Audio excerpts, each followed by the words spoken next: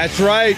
Sit back, pass the doobie to the left, and enjoy the crowd noise. Because tonight, Fly Casual is talking about the best live shows. That's right. Not the best. We're doing it live with the live shows here on another Fly Casual.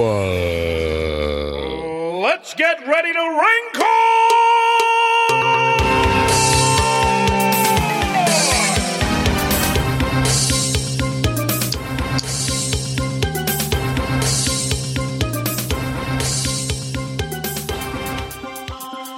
Honest answers here. Uh-oh. So Truth or dare? Dare. At the end of every day, not the beginning of every day, at the beginning of every day, my grandpa would put on his coveralls and go out and work in his shop and make literal grandfather clocks. This is the truth. At the end of the day, he would come back to the house. You know, you would eat dinner, go out, maybe do whatever yard work stuff. But when it was time to retire for the evening, he would come in, he would turn on this orange ass lamp next to his easy play chair. Fortnite. Right? And then he would read the paper and watch 60 Minutes, which is a reference I made recently, and read the news. How much do you effers these days read the news in paper or web form? Wow. The question for me is how much do I consume news? That's pretty much what I'm asking. 0. Yeah. I wouldn't say 0, but very little. Garrick. Whatever pops up in my Reddit feed, I guess. Right. Yeah. No, Right. exactly. If that's news, I guess. If it's in your feed, It's not really back news, in the no. day, Mostly cat videos. I would say literally 10 years ago. 10, 'cause it's easy for me to picture that because I've been in this house for 10 years and change. So 10 years ago, every single day, I would hit CNN.com, MSNBC.com, and FoxNews.com and compare notes. I don't hit shit anymore. I read what comes up on my Reddit feed, exactly what Garrick said. And even then, it's like assuming I'm subscribed to a subreddit that gives a crap about whatever kind of news that is. And maybe Twitter might show me some dumpster fire. Shit. That's all. I'm not watching any 24-hour news. I'm not anything. I don't know. No, it's all garbage. It almost has to all be filtered for me anymore. We could be at nuclear war with Russia right now, and I don't know. Oh, we're not, are we? I don't know. Tulsi Gabbard said we shouldn't, so I'm assuming we're still not. I hope everybody's saying that. Yeah. Fair. That's fair. I know tensions are escalated with Ukraine. That's all the news I know. This is the first I'm hearing about it. So, well, it happened a while ago, and now it's happening again. That tells you something. Yeah, I mostly actually read about deal. stuff that happened a long time ago, not like present day. Right. I like to know I like to know the version of history that everybody's already washed out all the subjectivity. Sure, right. And it's now just whatever version we've decided is the truth. If I have to make decisions on my own, it's exhausting. I don't know what's going on in the world, guys. Mike, what's going on with you? Hi. Hi, Mike. How's it going? I'm all right. Hi, Mike. Don't make me think about news. Why did you bring I that come up? here. What is the did you Mike bring that news? What is the Mike The Mike news. The news about Well, Mike. If Mike was a subreddit, what is the top post? What's our mic? I built a thing in my studio, so I'm excited about I that. saw pictures of this, and Yeah. I am not apologetic for accusing that your dad made most of it. He did not. It was me. This thing looks good. Tell people what it is. I built okay. So for those who don't know, I'm a musician, and I had a studio in the past that's been in mothballs forever and ever, and now that I'm married and have a nice house and we just finished our basement, I'm actually finishing my studio now, and I built a rack mount for my studio equipment. So Rack. And I didn't believe for a second that your dad didn't help. I have never seen you do this type of thing. Oh, yeah? Geez, how the hell old are we? In like the almost 20 years that I've known you, Sure. I've never seen you do this kind of thing. And the painted product, I don't see the seams. I don't see the cracks. Yeah. I don't see the filler. I learned this by finishing my basement. Right. I mean, I've done things like this before, Yeah. but the finishing touches is what I learned when I did my base, because I built my bar in the basement. And so I had to learn about trims and quality woods and all this stuff. So I applied that to my little rack mount. It turned out real nice. I'm a little pissed off at how good it looks, Mike. A little pissed off. Where did you post this at? On the Discord that you don't take enough part in. Well, if you go to Facebook, the finished product, like with everything his on there. His progression picture looked like in the old comics they had learn how to draw Superman, and it was like a stick figure outline, and then the stick figure outline was slightly more detail, and then like a full color version. Yes, of like exactly. I was like, wait a minute, Mike, you've left my skill in the dust between pictures 2 and 3. I agree. I was like, God damn it! Like you trashed that first version and bought one at the store. I do this kind of bullcrap all the time, but I don't get to 3. It's like 2.2 and a finished product at best. I would admit that the finishing details are hard to wait through because you're anxious to get down and start using it. Right. But yeah, it's worth it. It looks really. You got to fill in the nice. little holes with the little wood putty and sand it down. No kidding. And I was looking at that in detail, going, God damn it, Mike! I didn't know you could do this shit, and I was pissed. I was like, how many things could I have made Mike finish for me? It's in his blood. Yeah. Yeah, the old man. Yeah, he got lots of splinters. It's literally in his blood. I do. Yeah, lots of splinters. It hurt. I have YouTube to thank for any practical skill that I have in that regard at all. My dad was an accountant, and it shows.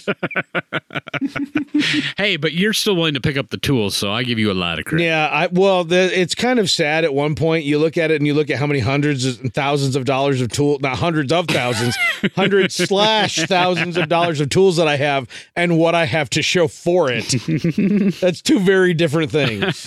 Two very different things. I like to have the stuff there in case I need it once.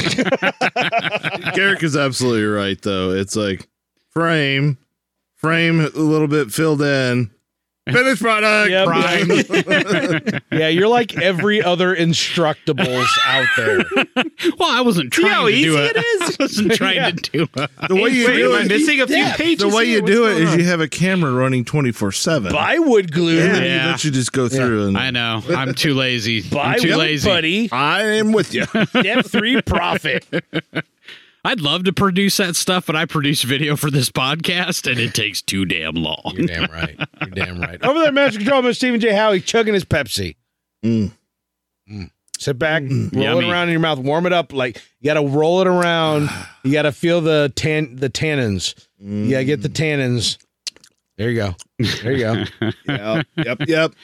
That's me. Yep. No Pure Leaf tonight. We're going hardcore. He's going the heavy What the hell route. are you talking about? No. Oh, there it is. That's back up. It's sitting there, Damn. there was ready wrong. to backfill. I started this early. It's starting to get a little warm now, so I got warm to Pepsi. finish it quickly and then move on to the Pure Leaf. The only good warm creme de la Pepsi creme. is a How warm are they Crystal not a Pepsi. sponsor of this podcast yet? I just want to know. I don't know. They'd be making Someday bank. I'd like to make They were. a Because they wage, listened? a salary of some sort a on this living podcast. wage from this train wreck of a podcast. Well, if you produce better videos. Oh shit! Oh, damn it. Damn. Damn, son! Got him. Dizzle am. Oh hell! How do you come back? Man? Call the burn unit. Dang. We got third degree up in here. Cross the pot and down a few, Mr. Garrick, not Jay Hardy. Oh man. I know, I don't right? know how to, that hurt me. I know. We got splash damage from that. Hell yeah! Hell yeah! So I built nothing. So Yeah. there's that. that's good. That's I have 2 tools, a hammer and I think one screwdriver. Actually, I think we found most of Yeah, your we- tools. Don't ask me what kind. we but found it's a most of the screwdriver. tools on top of his foundation. They were not his tools. They were left there. They were left there by the builder. Free tools. No, That's how I this get is- most of my tools and ladders. People just leave them here. Yeah. The sad part about all He doesn't call him to come pick it up. He's like, "It's mine now." yeah.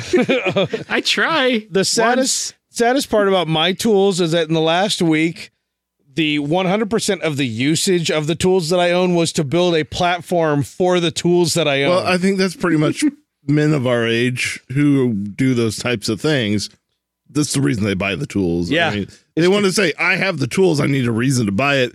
Oh, I could build a platform for the tool. Now That's I can make the tool work better by making a thing for the tool with the tool. That's a reason to buy the tool. All right, the thing is made. that's I'm going to meta. shove the tool into a corner so that I don't have the tool in the way of the other tools that I'm not using.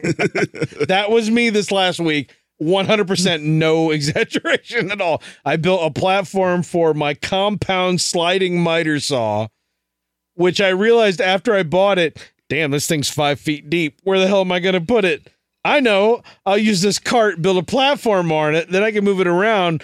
Crap, now I need to destroy this other thing to make room for it to go. When I get there, then I'll be in equilibrium. Then I'll be in tool zen, and I won't have to worry about anything, which is the biggest lie I could ever tell until you uncover something by removing the Exactly. Benjamin. I won't even have to uncover it. I will gin that shit up from my mind. Yeah. Whoa. Tools are Is that PC? the gin that shit up from my mind. Yeah. I'm pretty sure. Okay. I'm pretty sure I didn't offend. Gin's an anybody else. alcoholic beverage. Delicious. Is that how Or- it's spelled? or- I don't know that phrase very well. Or it's a like a mythical like Genie? like a genie. Yeah. A gin with a D. What? It's time for Oh, Nugget. Djinn. I get it. Like from Final Fantasy. The gin. or from From that Final show Fantasy. American Gods, which is not being renewed. Oh, wow. Oh, Wow, I'm gonna miss my updates for that. Garrick, dock it the hell out of us. whoa. Oh, right off the bat. Well, guys, I've been watching a show on the old Amazon Prime. Uh-oh, here we go. Yeah. It's a animated cartoon, which all cartoons are animated usually. Usually, that's a kind of a thing. Yeah, it's called Invincible. May have seen it in your feed. I don't know. Is it an M. Night Shyamalan joint? No.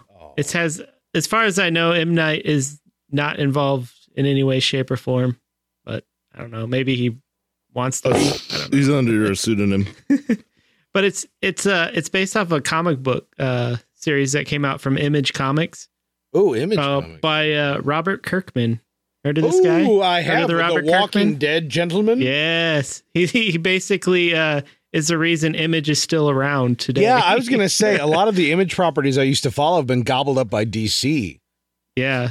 So this, when I first, I didn't know what, I've not read this series, so I didn't know what I was going into. I'm like, oh yeah, Robert Kirkman, you know, I like animated superhero stuff.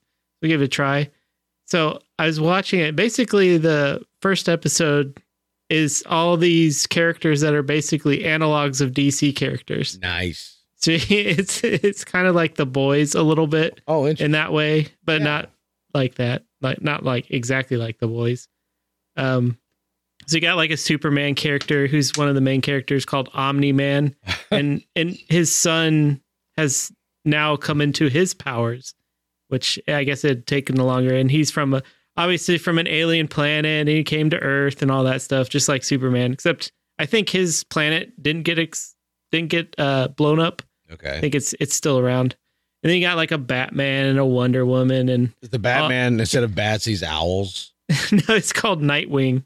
Oh, Or- jeez. No, Darkwing. Oh, Darkwing. Darkwing, like the duck. Yeah. Got it. Yeah, like the duck. I was cracking up like Darkwing. Come on. Robert Kirkman at some point just stopped trying to think too hard. Yeah, Let's 'cause admit it. I mean, I think I've heard in interviews that he just detests like DC Marvel type stuff. So at first I'm watching, I'm like, oh, this is kind of like more or less an homage. Like this is cool. They got like a Martian, you got a Wonder Woman, you got a Flash, and all this other stuff.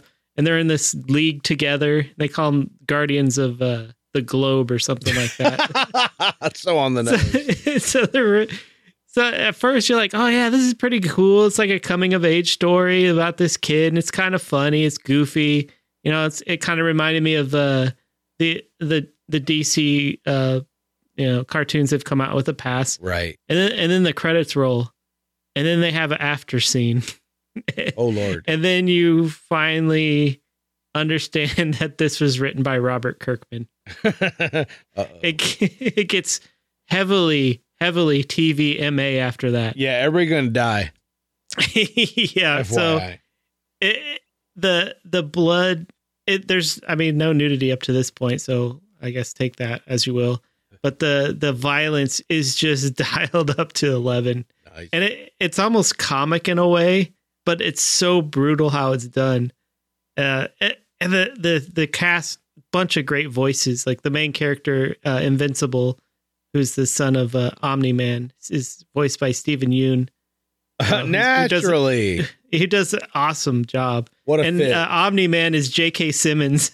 Oh my God. And he looks like J.K. Simmons from Spider-Man. He has the hair with the gray on the side. Spider-Man. J. Jonah Jameson. Oh my gosh, I've seen clips of this on the internet. I know exactly what you're talking about now. Yeah.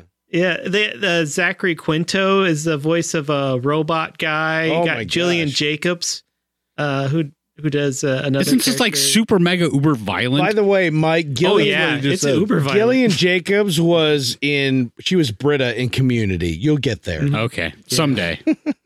Yeah, a lot. I think I thought it was Mark Hamill at one point. I didn't have a chance to look it up, but it sounded exactly like Mark Hamill for one of the lesser characters.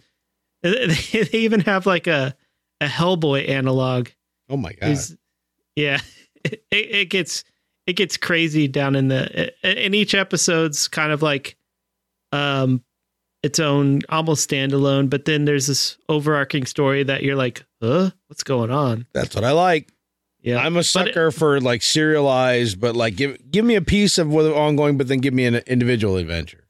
The best part is that they have the high school he goes to, I think it's called Reginald Vell Johnson High School.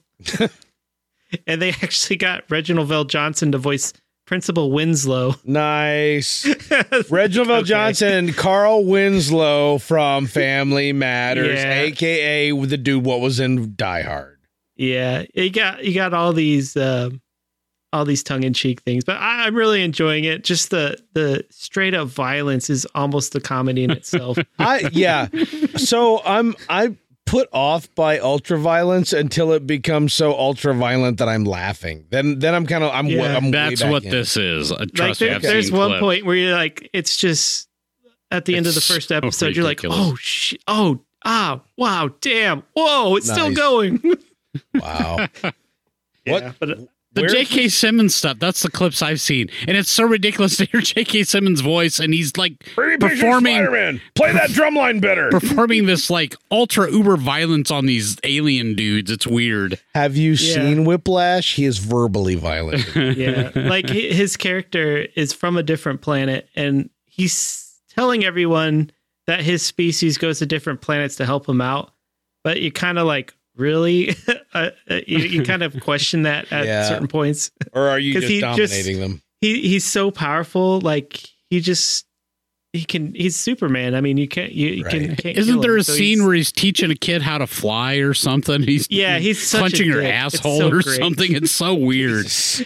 Wow. Like propelling yourself is like this way, and it's weird. Yeah. Wow.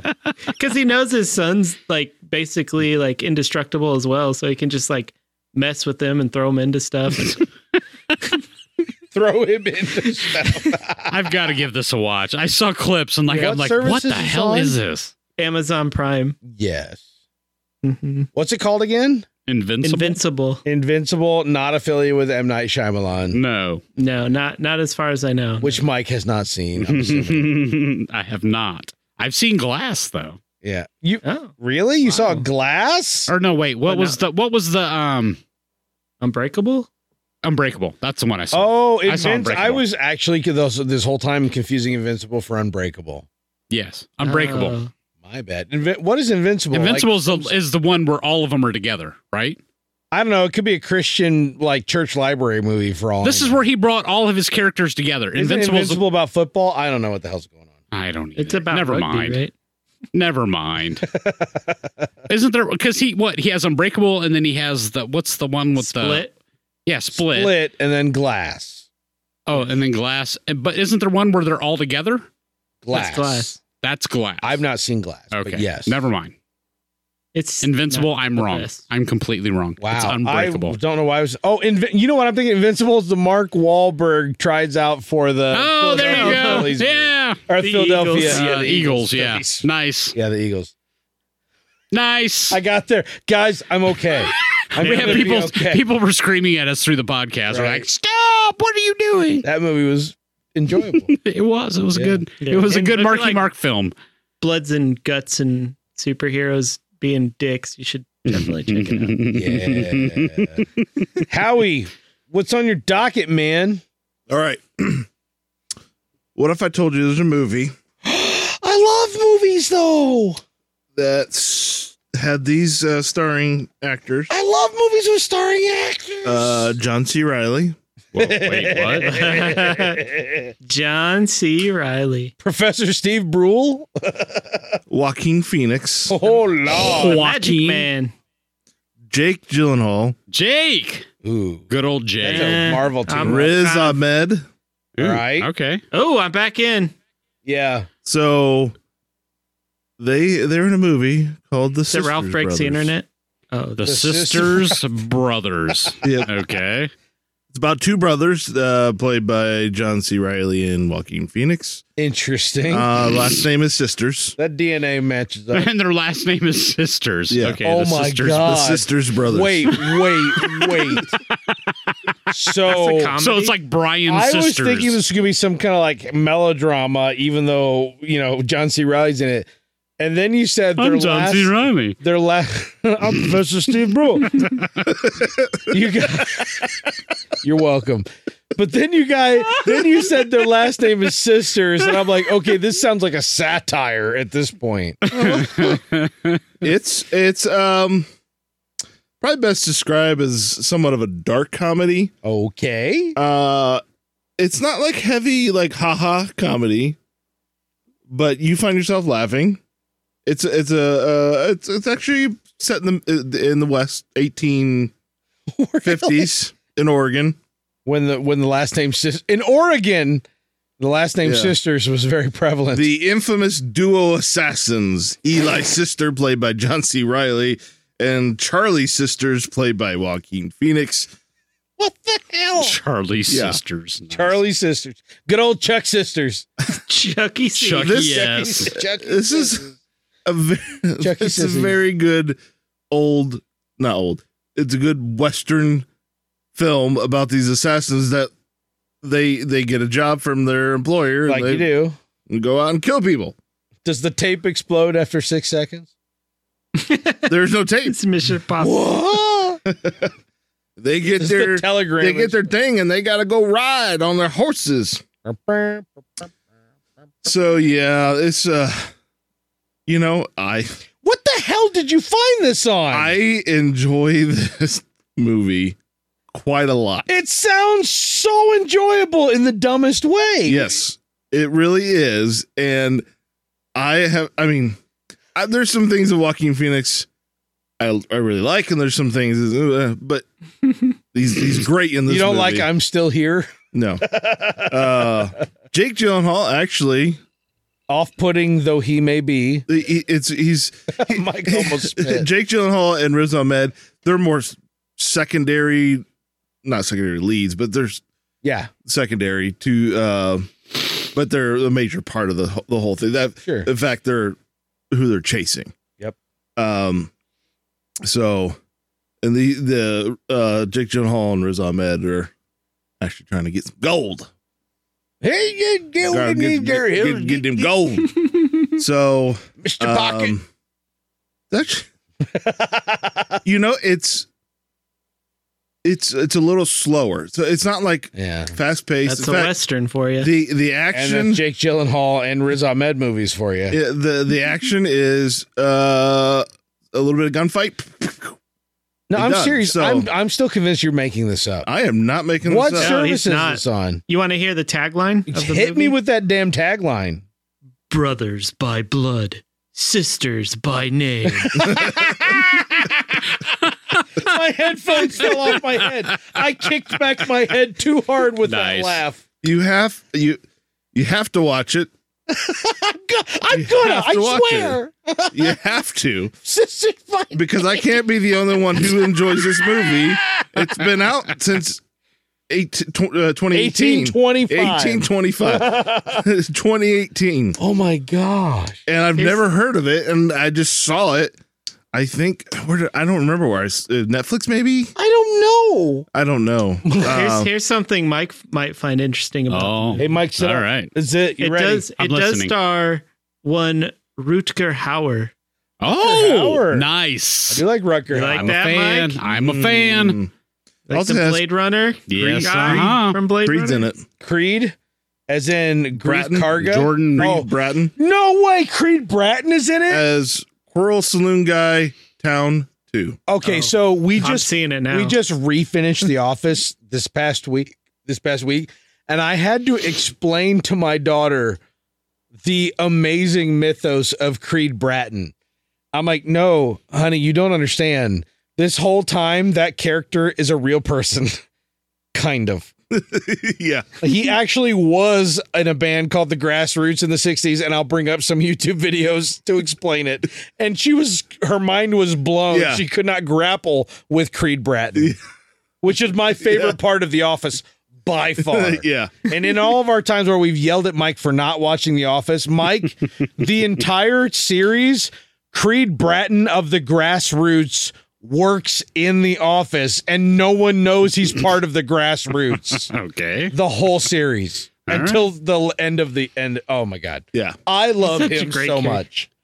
He could never remember people's name until there's one episode where he remembered the security guard's name when nobody else could. Yes. And I started dying laughing. Like, Yes. oh my God, He literally calls everybody by the most unflattering aspect that they have. It's actually there's quite a bit of comedy. Most of it is very subtle. Yeah. I like subtle and comedy. of course, John C. Reilly. I mean, I'm Cowboy Steve Brule. yeah. he plays. Of course, they're Now brothers. you see me. Now you don't. He's the older brother, but he takes quite a bit of shit Yeah. from his other brother, Daryl. No, Wow. You just And his other dated brother, all Daryl? of us. You yeah, just, his other brother. Daryl. every one of us just got 10 years older. Daryl and his other brother, Daryl. Yeah, but How have I never heard of this? This sounds mind blowing. I don't know. What did you think overall? What did you think? I would absolutely go watch it again. Really? Yeah. Wow. Is it like popcorn enjoyable? Is it funny enjoyable? Is it like intense? No, not intense. It's more like popcorn enjoyable. Jake Gyllenhaal was in a popcorn enjoyable movie. What happened? He plays the most serious role. Okay. Well, him and Riz Ahmed, they're definitely more serious. Well, they're all serious. They don't have the most comedy. The most comedy is between Joaquin Phoenix and John C. Reilly, but they're the majority of the movie. Honest to God, though, I've actively thought that Joaquin Phoenix, as great as he is in dramatic roles, seems like the kind of guy who's brilliant enough to understand the circumvention comedy, like the kind of comedy that, let's just say, I don't know, defies expectation. Like I've looked like Joaquin Phoenix is kind of a savant, almost kind of brilliant, but sometimes overplays it and underplays it, but never actually hits it right where he is. I think this is probably a perfect role for Joaquin Phoenix. I'm like ridiculously excited And about this movie I've never heard of. And the thing about the reason probably it hadn't gotten a lot of notoriety is it's not a comedy. Yeah. It's not meant to be like, oh, haha, we're having yuck, fun, yuck, especially yeah. in today's standards. Meaning it's racist the whole time. Got it. Yep. No, everything's very subtle as far as the comedy goes, and there's points where it's like heartwarming, and there's definitely some drama, but it's always coupled with the comedy. I've never heard of this. John C. Reilly is always getting the short end of the stick every time. like Gimli falling off a horse. Yeah. Okay. It's Got it. streaming on Hulu right now. Okay. According to Rotten Tomatoes, it's certified fresh at 86%. Hey, that's pretty good. Yeah, and That's on pretty damn IMDb, rating. it's a 7 out of 10. So I want to watch this in the next 24 hours. It's I'm listed excited. as a comedy / crime. So Again, I'm in. yeah, rated R. Like John C. Reilly and Joaquin Phoenix. It's I rated did not R. know that they were allowed to be in the Yeah. same zip code. I'm trying to remember why it's rated. Maybe language. Maybe All the F-bombs. And the graphic penetration. I'm on IMDb, so remember they have the parents' guide. Yeah, sex and nudity mild, oh, boo. violence and gore severe. really? Oh yeah. Not. Violence and I'm gore. trying to think of why you'd put severe. Wait, here. nudity? Yeah, no, it's mild. Moderate. It's fine, though. Oh, Profan. not Oh, enough. mild. Aw. Profanity's moderate. Alcohol, drugs, and smoking. Alcohol, moderate. Smoking. Frightening. I love the and intense alcohol. scenes moderate. I think they got this way off because For kids. now I got to go and rewatch it. But I was thinking, I probably could let my kids watch it, but now I'm a little worried that I missed something. That's me and Sounds of the Limbs. Because I wasn't. No. I'm not watching it thinking in context. Right. Would my kids? I would allow my kids. So Right. What's it called again? the sisters, brothers. The Sisters Brothers. I had to review. Yeah, not the brothers, sisters. That's a totally different movie. I'm excited. I hope when I wake up tomorrow, I remember that we had this discussion. I'll try to text you again. Thank you. Or- I would appreciate Yeah. that. In the meantime, I'm going to go next before it leaves me. Do you guys remember Disney Afternoon? nope. Oh No. yeah, dude. Yeah, Mike was too old. He was collecting I didn't have Disney. retirement. Neither did No, I. it was on network. It was TV. on. It was in Chicago. It was on WGN. It was right I don't- after school. Yeah, it would have been Gotta like run Fox home so you can or cut, something. What was on Tailspin. Disney? DuckTales, Chippendales Oh, Rescue that. Rangers, Oh, yeah, Darkwing I didn't know it was Duck, called that. Tailspin. Yeah, Disney Afternoon. It was never called that here. Gummy Yeah, bears. here they called it, DuckTales. pick your ass up and go outside. Is what they called it. Yeah. No. So I'm having, in a weird way, sort of a resurgence of Disney Afternoon. Not because I'm watching any of those shows, but because every Friday Disney Plus is dropping shit on my ass that I have to watch. Now, I thought you canceled that service. I sure did. And It doesn't end but until because October. I paid for a year in advance, it doesn't until December. And suddenly I'm in this. The reason why I bring it up is it's been so long since I've had like a TGIF where I'm like, oh yeah, all my favorite shows come on this night. That's not been a thing, but suddenly on Disney Plus every Friday, I'm watching Falcon and the Winter Soldier. Every time you say Falcon and Winter Soldier, I think you're going to say Falcon Crest, and it cracks me up. Hell yes, I'm gonna watch some Falcon Crest. I'm gonna get my daytime or my evening, my primetime soaps on. Hell yeah, right after Dukes of Hazzard, bitch. No, I'm watching Falcon and Winter Soldier. I'm also watching Mighty Ducks Game Changers, Okay. and now as of today, I'm also watching Big Shot.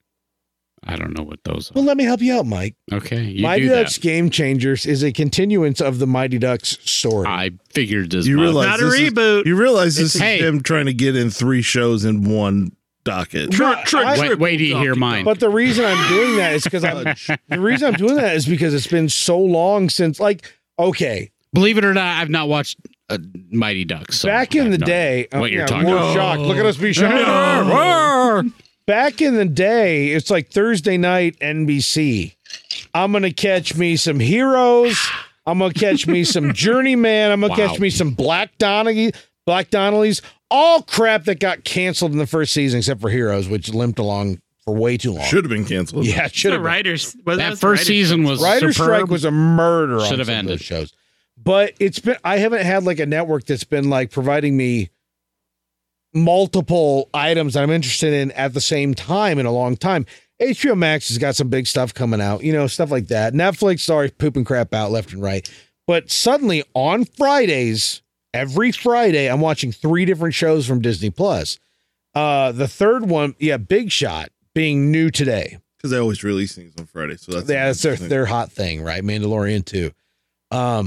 So I'm enjoying Falcon and the Winter Soldier. I assume we're gonna have a podcast about that after it wraps up, right? So I'm not gonna go into a lot of details. I'm probably not going to watch it. Anthony Mackie's a badass, and Sebastian Standler deserves every accolade imaginable because he's also a badass. Both of them, so badass. I'm 2 episodes behind now because it's so let me Even tell the you John something. Walker guy does. He's Oh awesome. my God, he's a badass. So let me tell you something. you are one episode behind it becoming amazing. Okay. Because the last two episodes are where it starts slapping the hell out of itself. Is that what the kids say? Is that right? Mm-hmm. The context? Sounds right to me. I hope so. I'm a kid. No, I know this. Honest to God, the last two episodes, that shit hits the ground running. Dude, in today's episode, there was a boat renovating montage. You can't ask for better than that out of a series. They're renovating a boat in a musical montage. Get on board or get the hell out. Okay. It sounds like he's gotten the hell out. No, he's getting back in. No, I think you should come to my side. Leave it Mighty all Ducks behind. Game Changers is an hour and a half long movie that they've stretched into a series for whatever reason, but I'm enjoying it. It's a good show. I was going to hate it, but then I watched it. Yeah, like I'm still irritated every episode at how little happens, but I love it at the same time. The mom from the Gilmore Girls is the mom in the show. Okay. The kids are fantastic. There's a kid. Parenthood. Yeah. There's a kid in this show that to me is like the new Chunk. I love this kid. This is like the nerdy kid who was like the podcaster who's now part of a hockey team, but he knows he sucks. He wants to make a best friend. He's trying too hard. And this kid is my favorite actor on the planet right now. He's so good. He is. I love the line. He's got two moms. His moms are a couple. He's going to tell both my moms that I love them when he thinks he's going to die. Like, I love this kid so much. But Emilio Estevez is in it, of course, reprising his role as Gordon Bombay. He's great. Oh my God. He is. And I'm hoping they bring in some of the original kids, as adult cameos, but it hasn't happened yet. But then today, Big Shots came out. Big Shots. Are you ready for this? John Stamos. You've already told me. I told you about it. I don't know why I'm looking at you. Yeah. Uncle Jesse? That's how my wife pitched it to my daughter. Uncle Jesse's in it. John Stamos is like an NCAA basketball coach who gets pissed off and throws a chair and hits the back of the neck of a referee and gets basically dropped. And his only job he can get is a private high school girls basketball coach. Oh, nice. And it is so contrived. But I watched first episode and I freaking love it. So you have this like LA or California girls basketball in a private school. Yvette Nicole Brown is the principal. Oh, yes, I'm in. Right? My daughter immediately goes, oh, it's. And I went, Shirley from Community. And she goes, no, it's Yvette Nicole. And I'm like, how the hell do you know her name? But yes, you are correct. And John Stamos playing I would say one of the more standoffish characters for his. Like he's a men's basketball coach. He doesn't understand the girls as much. He's brusque. He's kind of like a brute. And he does it very well. Like I was telling my wife, he must have practiced his confused, angry look in the mirror for months before doing this. First off, I don't care what your sexual persuasion is. John Stamos is an Adonis.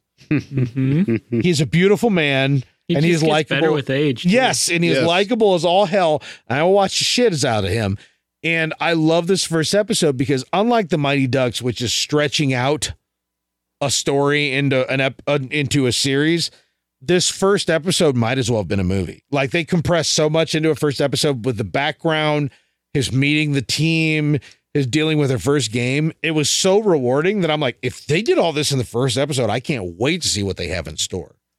And it's just a family-friendly, I don't want to call it a comedy. It's not out and out a comedy, even though it's definitely Disney Plus lighthearted comedy-esque. But it's more or less, sort of like one of those like evolutionary dramas where you see characters, all the characters have to deal with their new situation and how they're going to deal with it. And I cannot wait to watch more. So Disney Plus is feeding my Friday beast. It has been since Howie, Dukes of Hazzard and Falcon Crest that I have had a Friday night TV lineup that I look forward to. Falcon Crest, Newhart. All that shit was on Friday night after my parents' bowling league, which Garrett, you and I have discussed the bowling league stuff. Mm-hmm. And it's been since the mid 80s since I've had a Friday night lineup that I really, really look forward to. And Disney Plus is handing it in. They're setting it right up. And I can watch every single one of these shows with my wife and my daughter. And I am thrilled. there it is. There it is. There it is. All right, let's go on Nizzle to our Ice. Oh. Mike, take us home. Whoop, there it is. I got the twofer coming up, boys. Oh, This is just dang. for I Howie. don't know. I'm not going to go crazy, so don't worry. I finished a couple of things that you guys have already talked about, so that's why I don't need to get into too much detail. But the first of the two, Queen's Gambit, I finished. Oh my gosh, that TV show. Garrick, you should have heard us gushing before we came down to the basement. We're out on the porch and just gushing. Wow. Incredible show. It is incredible. I mean, it was a perfect... I know it's adapted from a novel. It was a perfect adaptation. Yeah. And to listeners who have, longtime listeners who I remember, there's several of you who never considered The Marvelous Miss Maisel until we talked about it and we gushed over it, right? Because it's a series. It's almost in that vein. Yeah. It's a series that did not maybe necessarily promote itself unisexually Right. very well. Right. Well, here's a series a limited series that didn't promote itself at all. Mm-hmm. Yeah, no. And is the only reason I'm watching this is because you guys recommended it. It is absolutely every bit a masterpiece. It really is. It's art. It's great. I don't know what the hell to call it. Really like, does the word cinema mean anything anymore? After this, you just have to wonder where the How can future a of cinema. Yeah, how can where a is movie it? do better than this 6 or 8 part series? Seriously. I mean, How? and we're seeing this now with a lot of presentations, with streaming and since COVID and all that stuff, where they're taking it's not even an ongoing TV show. No. Where they're just basically putting miniseries together. America has finally learned from the Brits I think so. to go, this is how much we need to tell a story, and then we're done. But this TV show is great. I mean, you guys have talked about it before. I mean, it's essentially a girl playing chess. Yep. That's the basis of it. It doesn't sound super exciting, but it's masterful. Her circumstances are atypical. They're atypical, but you know what? I think when you described it, I remember from when you described, I mean, there's nothing, it's kind of, I don't want to say it's predictable in a bad sense. Yeah. You kind of know what's coming, but it's just done so well. You just sit back and appreciate it. I would love to take credit for that, but it actually came from Howie. Was that Howie? Howie, Okay. who said the ending of it is not groundbreaking. It's Nope. not shocking. Nothing about it. Just makes you feel like it was all worthwhile. I'm paraphrasing, obviously. But no, I agree with that 100%. Go ahead, Garrett. No, I was to say how he ripped that off from me. But no, I mean it's a perfectly told story of a little orphan girl who learns to play chess from the janitor in the basement at her orphanage. Just because she's curious and disinterested in everything else. And everything else, yeah. And it's just basically her rise to becoming, a world-class chess player. This is one of the most perfect fictional stories you know what? I have seen in a long ass time. It's empowering. It's artfully done. It's the characters. It expands your understanding like a little bit of like Yes. people in different circumstances. One of the things that we pointed out, and I don't want to get too much into it because I want people that are interested in this to go enjoy it for themselves. Right. So I don't want to give away all the stuff that we talked about on the porch. But Good old porch. one of the great things about it is that there's all these side characters that are they're not overwhelmingly Yes. number. Yeah. in our culture today, in American culture, in cinema and TV, there is a over-reliance, in my estimation, in giving too much backstory to everything. Right. Do you feel like you have to like take like that bicycle tire pump Yes. and just pump it and overinflate everything to the point where the audience feels inundated? In this show, you get just enough of everybody all the way around. So right. And I mean, from her biological mom and dad to her adoptive parents. You almost barely get a taste of the biological Barely. stuff. But Because you she get was just so young enough. that how much could she actually I know. carry to adulthood? And again, that's the brilliance of this is Right? because, her memories are so truncated and you as the audience experience the truncated version of her life. It's good. So highly recommended. All of us have said we love it. And if you guys are interested in a TV show, this is some of the best TV I've seen in a long time. Again, So my wife went to lunch with her boss, and her boss spoiled the entire series over lunch one day with my wife. Right. And so she refused to watch it until the final episode. And she enjoyed it, but again was like, yeah, but I already knew everything was happening. I'm going to give it about 5 years. My wife's got a short-term memory. It's like a goldfish. You know what? Exactly like a goldfish. I'm kind of sad because I think she would like it. That's the thing. Why I'm saying I'm going to wait about 5 years. I'm going to make her ass watch this. Because and you know what? At that point, my daughter will be, actually, that'll be the best part. Yeah, good My age. daughter will be about 15 years old, and I'll be able to watch that kind of thing. And Mostly the nice her. thing about it too, and this is the last thing I'll say about it, it's empowering for women and girls too, without being preachy. Without basically they raise an awareness on one side without denouncing another. God forbid. Yeah. No, it's great. It's just great. Some of the other, actually, it's one thing I love about the series. Some of the others that they show, like some of the dudes who kind of take their station for granted or stuff like that, actually show growth, realizing that I was an asshole. Absolutely. Before. It's great, man. And like Dudley. My God. Dudley from Harry Potter. From Harry Potter, you're gonna fall in love with this dude. Oh man. my God. I had no idea. Well, number hate one him at first, and then you're gonna love the hell out of him. And first off, his American accent was pretty striking. Yeah, not it was bad. very good. I mean, he's no Rick from Walking Dead. Coral. He's no but he's Starbuck close. from the Battlestar. No, you mean Apollo. Yeah, Apollo. Yeah, sorry. Okay, no, Apollo from Battlestar is literally the best. Yeah, he's pretty good. But no, God, his character Band of Brothers was so neat. Winners. Have you watched Billions, though? It kind of sours. I'm talking about Band of Brothers. His Boston accent in Billions. It's Boston. I'm just saying. Anyway, go watch Queen's Gambit. It's awesome. Yeah. I can't speak highly enough. All of us cannot speak highly enough of this show. That is the truth. And the other one that I had is I finished the first season of Attack on Titan, and finally, oh yeah, my daughter has been. Only 3 more to go, right? Yeah, only 3 more seasons. Yay!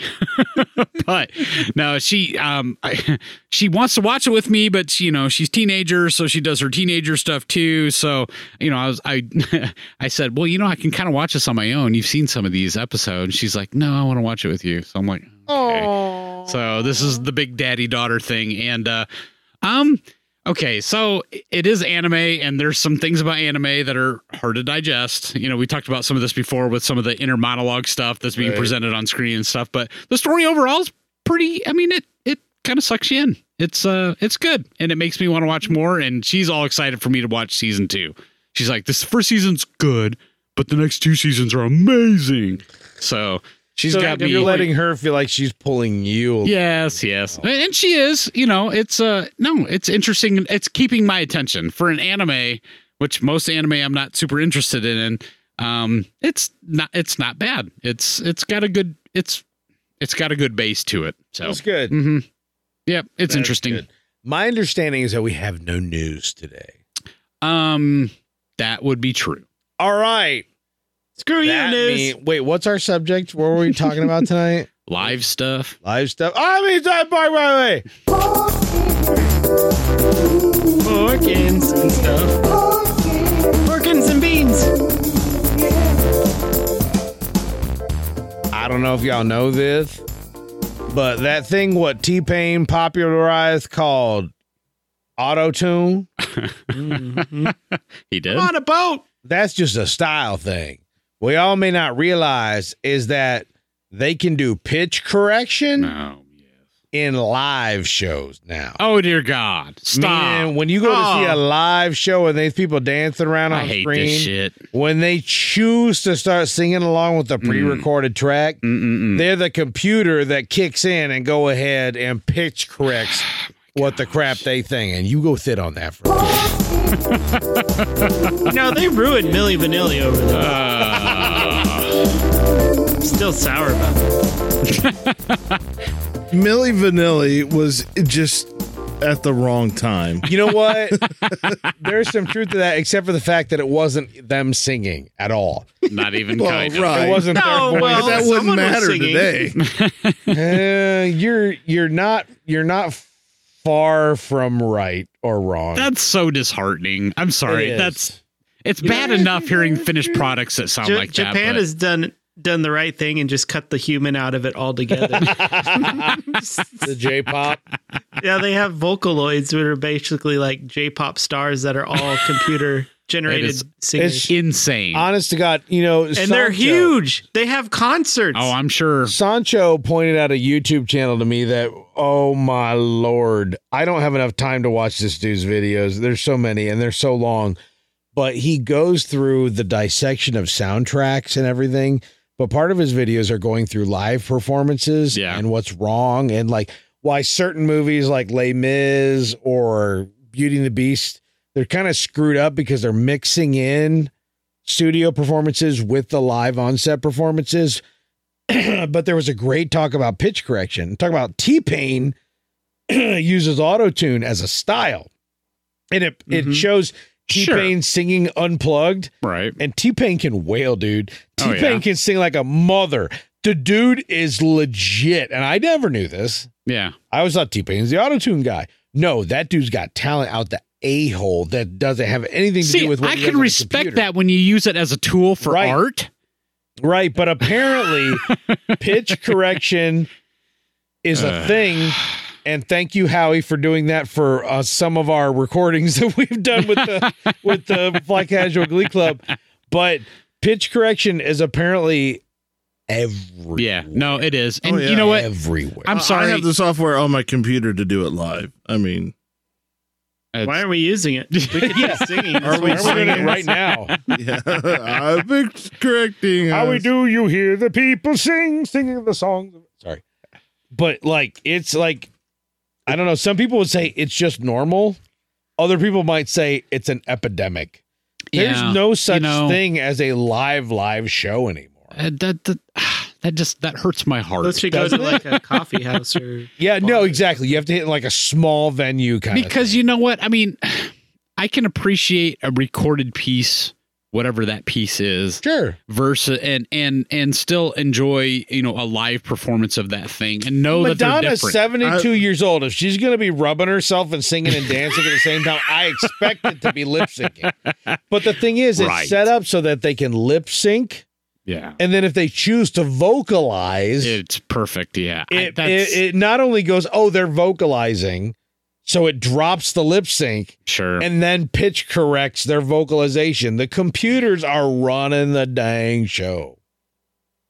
Ah, Yeah. Well, the thing is, it's been like this for quite a while. Yeah, this isn't new at all. no, it's not. You're right, because lip sync has been around forever and ever. I mean, Well, you guys remember Ashley Simpson doing the Cotton Eye Joe on yes, Saturday Night right. I Live? mean, that's probably the most famous, One of the Milli Vanilli probably being first. well, yeah, right. Ashley right. Simpson on Saturday Night Live when the track screwed up and she just literally Yes. started Cotton Eye Joe dancing, Right. and then hopping off stage, right. which was Ended her career. Let's be honest, the end of the merciful for the rest of us end of a career. I mean, it's a thing. It's accepted. Yeah. No, you're right. Well, I mean, like you mentioned Madonna before. I mean, she's done performances where there was like no question she was lip syncing, and There's they made no literally- bones about it. There's literally not even close to Madonna was- even performing marginally live in any show. She's 100 years old. Right. Give her some credit for letting them Well, I'm come out of saying- the assisted living facility. I'm saying even in her heyday back in the 90s. Oh, absolutely. Where, I mean, it was more about the presentation on stage than it was about the cannot vocalization. dance that hard and maintain tone and pitch. All right. Is this a podcast Correct. about pitch and tone? No. Okay. What this is, and I thank you and I salute you for bringing that up, I salute you. is a show about live shows. Yeah. All right. My sister would tell you that her mind was blown at the number of New Kids on the Block concerts she went to, where much money was spent on 5 dudes lip syncing to some crap that was recorded 2 years prior, when we're still trying to pretend that Joey McIntyre has a falsetto and that his voice hasn't changed because his At all. balls dropped. I was at one. Those Leave Joey testicles alone. finally Leave descended. Joey alone. God bless Joey McIntyre. I know so much more about New Kids than I'm ever happy to admit. No, But yet I'm also like, well, just bury the shit on me. Just pile the dirt on. we're me. old enough now that it doesn't matter, Burrow. I never liked him. Did you say Burrow? Burrow. Bro. Burrow. It was my first live concert that I ever went to Hey, of any why kind. It was not, New man? Kids on the Block. Why not? Because and I've said it before, but two of my sister's friends, she got her Christmas presents were New Kids tickets that year, and two of her friends had to back out at the last minute. And my mom spent so much money that she refused to let those tickets go to waste. So why not punish her son? And this is not 2020 after the fact. I did not want to effing go. Mhm. But I was told I was going no matter what, and I better find someone who likes me enough to go with me. And thankfully, Darren, a dude from our church, went with, and we left when New Kids took the stage because it was the most brutalizing, ear-splitting screech. Rosemont Horizon, F you for allowing that many tween girls in there. Wow. It was the most horrible sound I've ever heard in my life. There was no music, as far as I know, because I remember there's this Asian girl behind us who was just literally for 2 hours straight. As soon as like the cover girls took the stage, and then Dino, and then New Kids, like just blood curdling screams. I have no idea what New Kids sounded like that night. When they took the stage, we left when it sounded in the park. We got permission from Mom to go sit in the parking lot. Worst live experience of my life. Oh, man. But that's what we're here to talk about tonight. There's a difference between live experiences Yes. and, pre-recorded experiences. Right. There's difference between a live album and a pre-record, like a studio album, which I Right. wish Pandora would figure the F out. Yeah. Because they love shooting that live shit at me instead of the radio edits all the damn time. Like, well, this is 30 cents cheaper. Right. So kind of what I want to explore tonight is it doesn't matter. Concert, musical, play, when you've been sitting in the How about stand. sporting events? Sporting event. Seriously. Oh, yeah, sporting events. Like, let's talk about Janet Jackson's nipples at the Super Bowl. Let's get into it. Live events. What the hell? What's up with live events? Drunk ass Seinfeld. Where are we at with the live show? Because Mike, I know you've been to live shows recently. You're still all up in that. I love the live shows. Whereas I'm the old ass hermit. Where like I've been enough of that nonsense. I watch it on TV. Damn it! Like, let's talk about live shows. We were talking about, okay, what are we going to do tonight, and what do we explore in terms of live shows and all that stuff? And when I threw out the sporting event thing, I'm sitting here thinking about this. What are some of the most impactful sport or live events that I've been to? Yeah. And one of the most impactful ones was in 1988. I was an 8th grader at Sacred Heart School. Sacred Heart School, not to be confused with the hospital. not the hospital. And sorry, it just made me think of some Scrubs, but Right, baby. we took a class trip to Chicago, and we went to a Chicago Bulls game. Oh shit! And this is- as a Chicago non-native native, I have still never been to a Bulls game. Oh, really? Not man. once. Oh, dude. I've never been to a Wow. Blackhawks game. I've never been to a Cubs game. I've only been to White Oh, Sox. Have you been to a Bulls game, Garrett? Sounds like you have. I've not been to a Bulls game, but I've been to a basketball game. Okay, so Well, I've been to a Mavs game. So we're talking. This is 1988. This is Oh, Michael Jordan hell, at the bro. beginning of his Damn, career. son, this is when we were not missing a game on TV. The live, the game being there. I mean, we were like in the nosebleeds.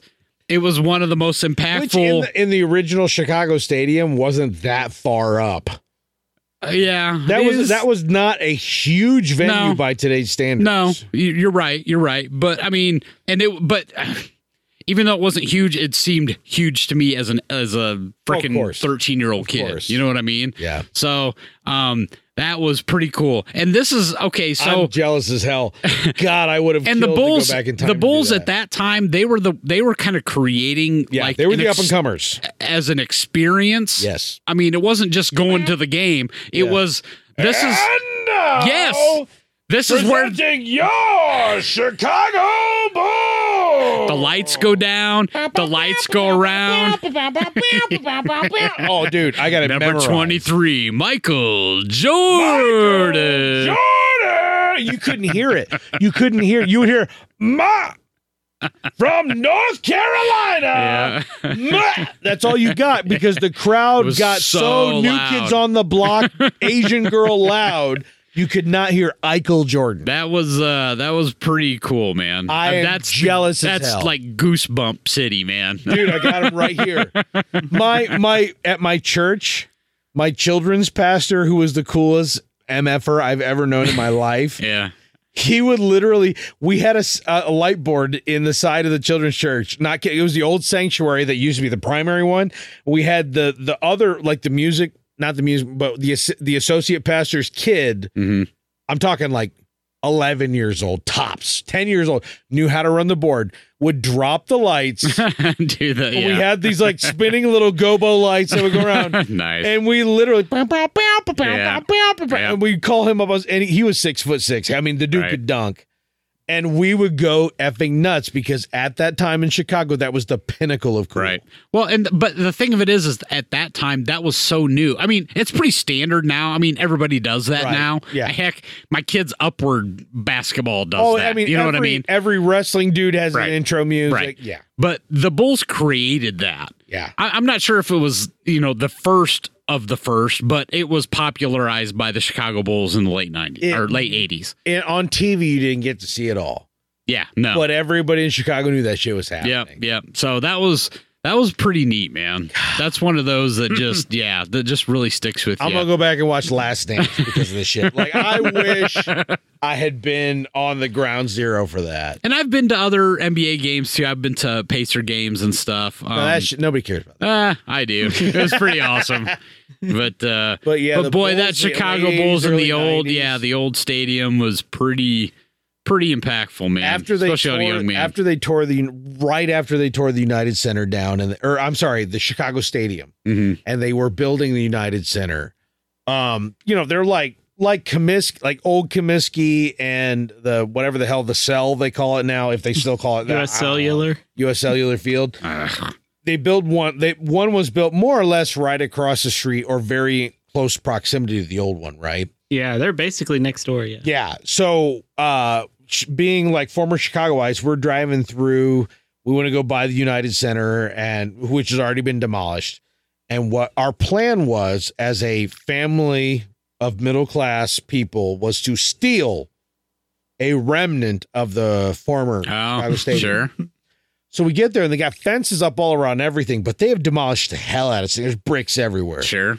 And I hop out of the car. And my instructions as a young teenager were go grab a brick as quick as you can and get back in the car before we get stopped by the police or something dumb like that. Right? I get out of the car. My foot hits the pavement. And I hear this dude yell out, "I got something for you. I got something for you." This dude has got I don't know where the hell he got it, but it's a shopping cart. There's no Cub Foods, no Dominic's. No, Chicago people know I'm dating the hell out of myself here. No Jewel around, but this dude's got a shopping cart. And in it was a conglomeration of bricks and rebar. Got it for you. I'm trying like the size of I'm trying to think of something practical. Like a 21-inch TV of bricks and rebar, Yeah. right? And he is running, sprinting it to me because he wants to sell this thing that he pried out of the rubble to me. I got half a brick in my hand and I'm trying to get back in the car before this dude gets to me. Because we talked about this last week, I think. This was like Berlin Wall. Yeah, right. We got a brick from the Chicago Stadium with all that history and it is gone.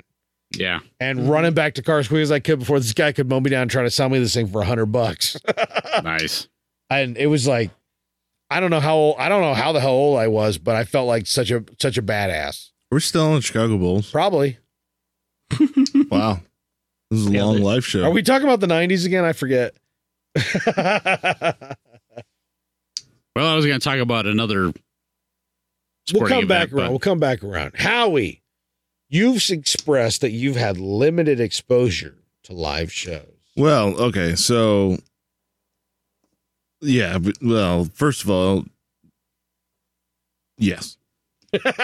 Second of all, yes. Okay, fair enough. I've been in live shows a handful of times. Ooh. I was in Les Mis?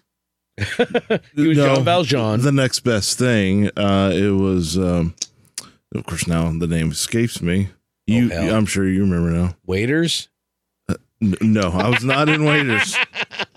Although it was a high school production musical of Music Man? no, even better. Sound of Music? Even better than that. Pygmalion. Cabaret. It has lobsters in it. Lobsters? And a carousel. Carousel It has would a be the name of the carousel. show. Yeah. The Lobster. It's not better than Jordan those. I'm Peterson, kidding. the musical. I'm kidding about that. What? So I was in that live. Whoo. State Fair. Carousel. Yep. Yeah, I got to carry a dude on my shoulder while we were Teetering. singing. There's a bunch of us dudes, and we were making the ship. And this guy was at the front. He was the captain. He's on my shoulder, and we were singing "Blow High, Blow Low." There you We're go. on the poop deck. A sailing we will go. The poop deck. We'll go a sailing. HMS. Sailing away. Blow me high, blow me low. There's nothing sexual about that. No. It's good That shit. That's is- the complicated thing about High School Musicals is how do you manage the old timey language that you know you're going to get brutalized for by your peers? For instance, when I was in middle school, I was in Oliver in high school, which is the musical version of Oliver Twist by, yeah. Thanks. Yep. Somebody. The Sure. dude what wrote the Christmas Carol. I don't know what the hell's going Charles on. Anyway. Dickens. Okay. Thank you. Again, inebriated. But so in the script, all of the pickpockets that are not the Artful Dodger or Oliver are called Fagin's boys. Fagin spelling Fagin. How do you think middle schoolers are going to respond Of to a word course. like that? Yeah. Right. Okay. I thanked God my name was the only other named Fagin's boy was Charlie Bates. Do you think I put Charlie Bates on my shirt? No, sir. I put Charlie and I left that shit at that. But you don't want to know what all the rest of the middle school kids were calling. That's the thing. These musicals were so dated that it was like, all right, we got to figure out how to they could get the navigate rights these for it. waters. That's funny. Nice. Not Fagin's You could boys. save it for when you're the lead in Flowers for Algernon. Flowers for that's right. I'd be Charlie then too. You'd be Charlie Gordon. Yeah. So one thing I never, well, not never. I guess in middle school I was in plays, but I never did the high school musical or the high school play. We I didn't wish I have- would That have. was the only one I did. In Chicago, we didn't have plays in the middle school. They cut every program. In fact, when I started, they had cut foreign languages. You couldn't take Spanish anymore. Oh, crap. They were gonna cut Wow. PE, but there was a big Wow. to do about that. So what they left in place was, this is really specific, but hey, it's worth bringing up. Home ec, shop, music, all that. You would get 1/4 of each. I don't remember what the fourth one was to save my life, but you get 1/4 of each, probably art. And either that or you could take band. And band was all year. So if you took band, you didn't get home ec, shop and all that stuff. Right. I took band, which, we had a marching band. You had to pay money into that. The teachers reopened extracurriculars, and they were volunteering their time to do track and field, and you had to pay $50 to be in track and field because there was no funding at all whatsoever. So our middle schools, we had no plays or anything like that, but the high school did. So when the high school did Oliver, I was told I was going to get Artful Dodger, but the high school kids were going to stage a walkout if that many main characters went to kids like Oliver had to. Right. And so this young girl who I knew, like kind of the Peter Pan tradition, the girl played the Artful Dodger as a boy, and I played her like best friend, Charlie Bates. And I loved every minute of it. The next year they did South Pacific. Same thing. I'm out there as a middle school kid trying out for the high school play. Nailed it. You know, like that was the only way to get in. We didn't have money for anything in Chicago for that. So, but that was an experience. So in 8th grade, I was the lead in the Johnny Appleseed play. Oh, damn. You went local, son. I was, I was Wayne, John Johnny Chapman. Appleseed, Yeah. good old Senator John Chapman. Didn't do the high school thing. And then post college, even my church at the time did a passion play each year. So there was a couple, 2-3 years where I played like Baby Jesus. a villager, Baby Jesus, or did a Roman soldier a couple times. So the Roman soldier was actually pretty fun because I got to beat up Jesus. And yeah, the Centurions always got into it a little more than they should. Yeah, we did in Chicago. We did like huge Easter. We didn't use the word play. It was a straight up cantata, bitch. Cantata. It was an Easter cantata, and we couldn't use Sanctuary. That shit was too small. We had to use the big gym because we could build a set from like basketball court to basketball. Like, you know what I mean? Like that shit was huge. Yeah, the Centurions were like, all right, I'm gonna flog the hell out of this boy. It was always, they were all just a little too into it. So let's switch gears here. Right. To sell it. Concerts. Do you guys remember your first concert, or maybe I've already your told favorite mine. concert experience? My first one was New Kids. And it was torture. That's not 2020 hindsight. That is absolutely, when New Kids took the stage, we were all, me and my buddy from church were already in the parking lot in the van because we couldn't handle it. Yeah. But my favorite concert, and this is lame as hell, I went to see the Monkees. Because I goddamn love them. Why is that lame? Well, okay, so Mike Nesmith was too cool to perform with them. Okay, so but this is before Davy Jones passed away. Okay, so you got to see 3 of the 4. Yeah, Mickey Dolenz, Davy Jones, and Peter Tork were all there. And the reason why this concert was awesome was because not only did they do, of course, a bunch of the Monkees hits, they did what a lot of them had gone off to do in their own careers. So, you know, Davy Jones sang some show tunes. Mickey Dolenz sang some jazz because his parents were jazz musicians. And I didn't know that. And it was really cool to see him kind of reach back to his roots. And here's the big thing. Peter Tork is known as the one who couldn't sing that well. Like, oh, no, don't look at me like Auntie Griselda. Like, he sang the songs that were supposed to sound bad, became a badass guitarist. Oh, yeah? Yeah, I mean, you saw him playing the piano in the Daydream Believer video where Davy Jones doing the little shuffle step thing that everybody remembers. Right. Dude could wail on blues guitar, and that blew me away. So that concert was I think my favorite I've ever been to because subverted my expectations. I got 50% what I was there to see and 50% what I had no idea I was going to get. Nice. And that was awesome as hell. And that was here at the Embassy Theater. Mm-hmm. Yeah. Nice. Did you know Michael Naismith's mom invented liquid paper? Yes, I do. Know In that. fact, that's a big part of why Michael Naismith has been less a part of the Monkees follow-up tours and stuff like that. Nesmith, he basically did a short thing in the 90s, right? He did. He did, absolutely. But he inherited that sort of fortune from his mother, and he took that money and he put it into children's educational videos. Oh, cool. And so he invested in, I don't know if he ever made $1 out of that, but he invested in making these educational videos for Good kids. on him. And so, 90% of the time he was not part of the touring. Before I saw and after he did a little bit, he would dabble. But Michael Naismith, he was the one always wearing the cap. If you ever watched, I was going to say he was kind of the lead guy, so to speak. Sort of.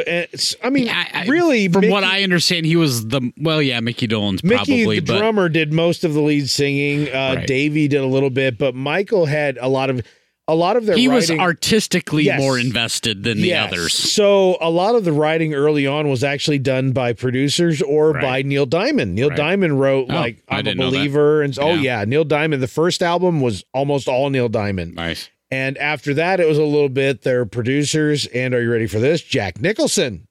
Oh, wow. Was a big part of producing their music and their style early on. which is weird, but Yeah. Look that into is it. Strange. Mike Naismith wrote a lot of his own music. He had a kind of a country Right. western sound, Right. and it was unique to the rest of the songs of the group. I love his stuff, but I've never seen him live, and most people haven't. And Yeah. whatever. That's way too much about the Monkees. Right. Too much about the Monkees. Yeah. How about you guys, Garrett? Any live shows? I'm like any? Howie, in this regard. I detest live concerts. You detest Whoa, it? whoa. I never said I detest them. Okay. Oh, All right. Well, then let me tag in on Garrick because as much as I just said, I struggle with live content too. I do. I mean like concerts as in I'm not saying I don't detest them either. like okay. So you're on the fence. I'm just saying I never said that. I'm putting words in your mouth and you're going to eat them. That's right. So like I don't like people. I don't like being close to other people and them acting not normal next to me. This is really- why Garrick and I get along. This is why Freaks me Garrett's out. in Indianapolis and we're here. Exactly. I'll never have a concert with you jerks. So I don't I'm more of a symphony kind of guy Oh, where you nice. sit Right. nicely and watch, and you don't talk to people and you just enjoy the music for what it is. Mm-hmm. So you like opera? Because too, I think then, you get more out of it that way. But the only one I remember is the last one I ever went to because it was so awful. But Oh, I was no. trying to impress a girl. Of course, you do. it's always about a girl, right? Nice.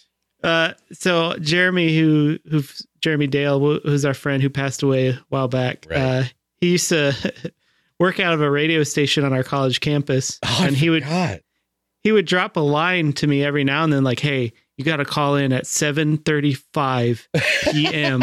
and I will give you these. You will win these concert tickets." Nice. So like, all about this. so he would always give us the heads up to what time to call, and we would always win. One of us, like in our small group, would always That's win. good shit. College, we had two radio stations. One was FM and one was AM. Oh wow. And no one listened to the AM. So Jeremy would be like, you have to call in so it doesn't sound like nobody wants this. Oh my God, that's bringing back so many great memories. So I quote unquote won these 4 tickets. So I took my now wife and another couple, and I think it was a ska concert.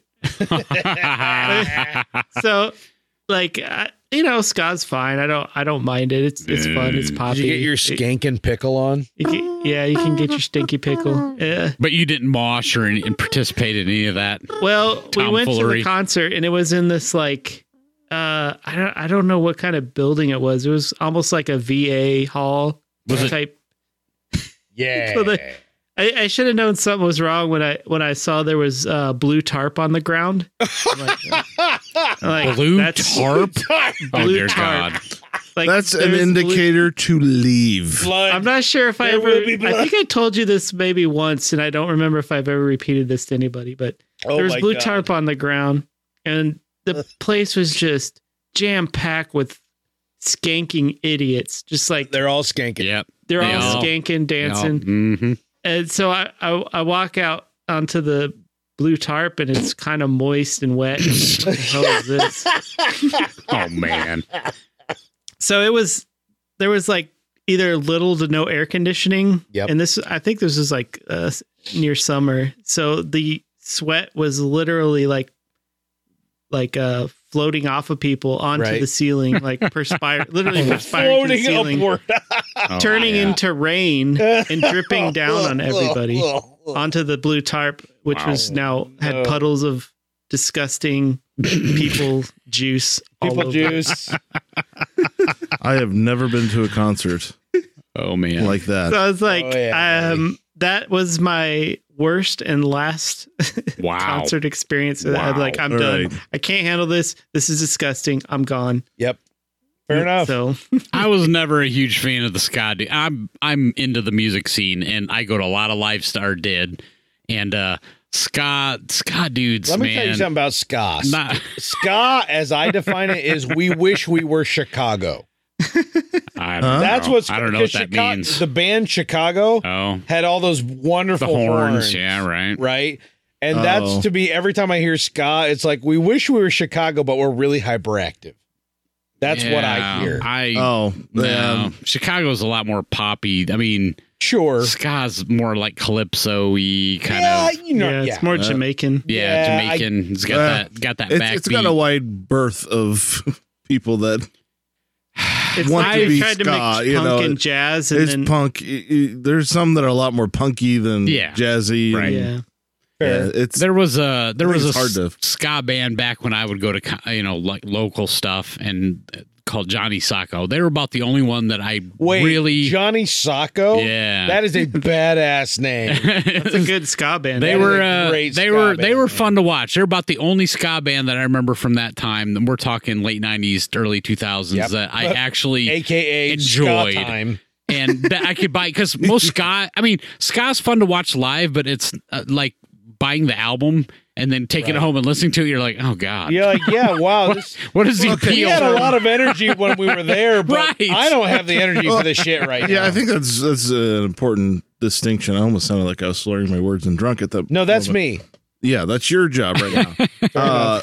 There are some concerts that, well, I think also what Garrick was saying about symphonies and stuff. Like, there's a certain etiquette to different concerts. Yes. Yeah. Mostly unwritten. Oh man, yes. And like, this is probably the biggest concert. One of the biggest concerts I've been to was Rage Against the Machine. Yeah. I know Howie's like, I've never been to any concerts, but I was at a Rage Against. Me and Mike were like, what? The thing is, I didn't really know them at that point. Was it one of the ones that when you were working at Olive Garden? Yes. Yes, I remember this story now. Yeah, and there's a group of us going. I'm like, oh, okay, it'll be fun. There's some hot girls that I'm going to. There you go. So again with the girls, let me tell you, it's an outdoor. It was at the Bollinger? Deer Creek. Deer Creek. Okay, I was that makes The more old sense. Deer Creek. because Mike was Rage definitely now Against like the Machine in the 90s. Ruoff We're going to play Music the Center Bollinger. now or something. Yeah, I don't know. Yeah, that whatever. makes more sense. and I can't remember Wu-Tang Clan. Oh, Wu-Tang. Oh, yeah. You got It some was- Wu-Tang. It was You a were at VA you concert. did not know what you were in for. No, I had no idea, and I'm like, God damn. holy crap, this is Yeah, that's legit as that hell. was a pretty legit Wu-Tang concert. and Rage. And man. I'm jealous and I hate crowds. I am too, actually. And I've seen a lot of concerts. everywhere. Oh, Yeah, of oh, course. hell yeah. mean, that had to smell. There was cops all around. Didn't They don't matter. police Didn't it. matter. No. They were watching for people doing They're just crack. looking That's for it. writing. Yeah, writing and crack. that was a lot of fun Oh, man. because there's a certain I didn't know it because I didn't know what the kind of concert I was going to. I'm like, Someone from the background that you are also from. Nope, you wouldn't. yeah. You were an innocent But- baby child. It was that was a lot of fun because once I realized the crowd I was with, Yeah. and there was quite a bit of open space because we're standing room only. Yeah. Right. Pretty much everybody was there. Deer And Deer Creek, but- 2/3 of that is They grass. have, I was going to say, the upper stuff, they have seats up front, but then they have the lawn section, which is where most people go. Right. Yep. Yeah, and so that was a blast. But yeah, you kind of like if you're like Garrick and Corey, you don't typically want to go to those, Right. especially indoors. Yeah. because indoors is where people are getting hot and sweaty, and Yeah. the sweat rain happens. Right. It's gross. See, I'm the on opposite of you guys. I loved that shit. But I just am drink kind it of that up. way too, especially when I was younger. The older I'm getting, Well, yeah, The now less Ain't nobody got time I'm for different that. now. Yeah. Yeah, that's right. but when I was younger, I would leave concerts, the few that I got to, drenched. Charged as hell. well, and I'd have no voice either, Oh, and yeah. screaming, Oh, man, and yeah. it was a blast.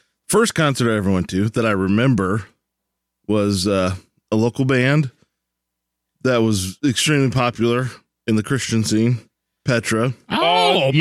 man, yeah. They're local to what? yeah, They're no, local? they Local not to Fort, but they about started. Petra. They No, were. Fort They Wayne. started in Fort Wayne. You did not Shut know the this? hell up. No. No. The Adams app. They started my church, Calvary Temple. Yeah, Shut up. Yes. yeah, Did very. they freak extreme. out at the key changes too?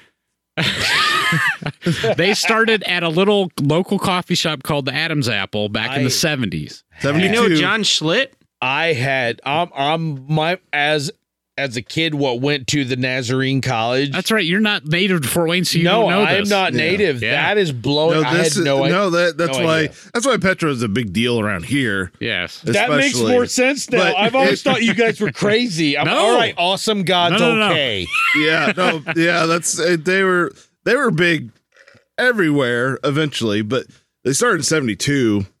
They're a prog band Yeah. too. I mean, this is like sophisticated music. They were Right, they had secular hits that we don't even like identify with. Sure. them. Their earlier stuff I absolutely love. yeah. Like 70s, early 80s Mm-hmm. is like awesome. Pretty neat. Yeah. Yeah, because they had this great sound, and they're really unique too. Especially when you talk about the Christian scene and music, usually They you get copycats. redefined praise music. Well, they figured out the formula, Right. Because In fact- before then it was just hymns. Well, they when they took them a long it time was to it start was off. original music back in the 70s and 80s. The praise stuff you're thinking about was later iterations of the band back in the 90s. Right. Yeah, it's true. Yeah, Which actually I like some of their praise albums, but Yeah. I don't. but the I don't early stuff dislike the them stuff either. that Howie's talking about, you need to go back and listen to some of their early stuff. Really. It's really very interesting music. It's not Yeah. not what you think is in terms of like your regular Christian music that you hear on. I have you know. something to add to that later. Yeah, they figured out a formula because they were having a hard time getting started because it was kind of hard for the Christian parents In the 70s, to the allow genre this would- kind of music. So they figured Yeah. out, oh, we're going to make an album. We're going to have a couple of these more crazy songs, but we have to make sure we have a couple Right. slow praise like type Right. the original song. They had to do this formula to just kind of get in but once they started taking off, that became less of an issue. But yeah, it was This Means War album was the concert. Yeah, I remember went that to. one. I feel so hedonistic and secular right now. I'm like, oh, this means war. What the hell is that? Was Awesome God on that one? This means war. The battle. I can't believe I know some, but I listened to them a lot. I mean, that's what my parents would allow me to listen to. So I would still tell Yeah, you that exactly. 60% of my hearing loss was because I sat at a White Heart concert at Moody Bible Church. Not White Snake, White Heart. yeah, White Heart. 3 rows away Oh, from the man. 2-story high speakers. Oh man. Yeah. Any excuse to go out on a Sunday night. Nice. Oh man, yeah. So that was okay. So that was a lot of fun, and of course I was 9 or 10, probably at that time, Dang. and so I'm like, oh, this is so awesome. We went as a youth group, right? Sure. So, or almost youth group. I went because I was You were attached to the leadership, yeah, I was aka his kid. yeah, I try not to hiccup. yeah. All right. So my earliest concert experience, my first real concert at the Memorial Coliseum here in Fort Wayne was a Cinderella concert. I can't even remember who else opened for them. Cinderella. Who the Cinderella. This is 80s hair metal. hell? Okay. Okay. So they came to the Coliseum, and okay, so the Coliseum back in the 80s and early 90s, when there was Allen County Memorial Coliseum. Yes. Just in case anybody wants to Google it.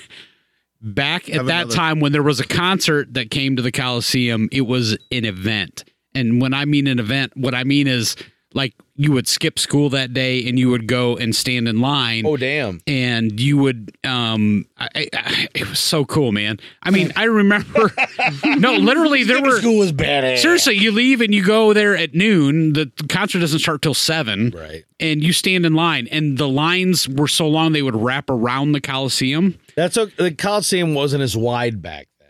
No, it was not, but it was still big enough to hold. I mean, Or there as was. tall. Yeah, I mean- remember when they raised the ceiling. Yes, I mean, I And think our now taxes. right now our local Coliseum holds about 13,000 people. Back in the day, it was like 8,000-9,000. Yeah. But still, it's pretty big. And I mean, I just remember lines around the Coliseum and standing in line playing hacky sack with randos.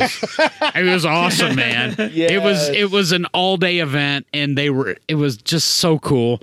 And I saw so many cool concerts there. And you're right, the etiquette, depending on what kind of band or that you're seeing or whatever. Okay, so I remember in particular seeing Aerosmith at the Coliseum. Oh shit! This is early '90s Aerosmith at their heyday. I mean, this is like that would have been the peak Aerosmith for me. It was. Did they sing "Dream On"? Yes, they did. Did they sing "Crazy"? They sang it all, brother. Hell yeah! I remember that concert in particular. We would go so early. We were always like almost front row center every time because we would go so early. My balls. So I've been front row center for Aerosmith. I've been front row center for Van Halen. I was front row center for Brian Regan. Does that count? Sure, Okay, why not? thanks, man. The Aerosmith concert was so cool though because they had this giant this Stonehenge. This curtain just hung in front of the stage, and when they took the stage, there was a light from the back, and it was on Steven Tyler. So all you see from our vantage point was his silhouette, Right. and he's sitting there starting the song, whatever it was. Yeah, and then when they start, the curtain comes down, and it's the whole band. And then it's the real Steven Tyler. It's right there. Yeah, nice. But no. Okay, so like you were saying about the weed, I mean, it's everywhere. Yeah, it's everywhere. At the rock concerts, never experienced that oh my god, in my life. The closest thing I've come to that was when I put my tray on the tray carousel at the cafeteria in college and went, something smells skunky. No, it's at the point that you know that you have a contact high. Yes. It's that bad. The only time I've had that was when Or girls that were good, I piling don't on my know. lap Depends and on- breathing weed into my mouth because I had a job interview. But it was funny because how it would start too is okay. So at that time it was like open seating on the floor. And so, but they would sit you in rows until the lights went out, right? Yeah. And so until the lights went out, everything was pretty, calm or whatever. And the lights go out, and everybody rushes to the barrier, right? So you're up front. Everybody knows this is what happens. As soon as when the lights go out, that's when the weed starts. Yeah, the lighting goes on. Nobody will know. They're not looking.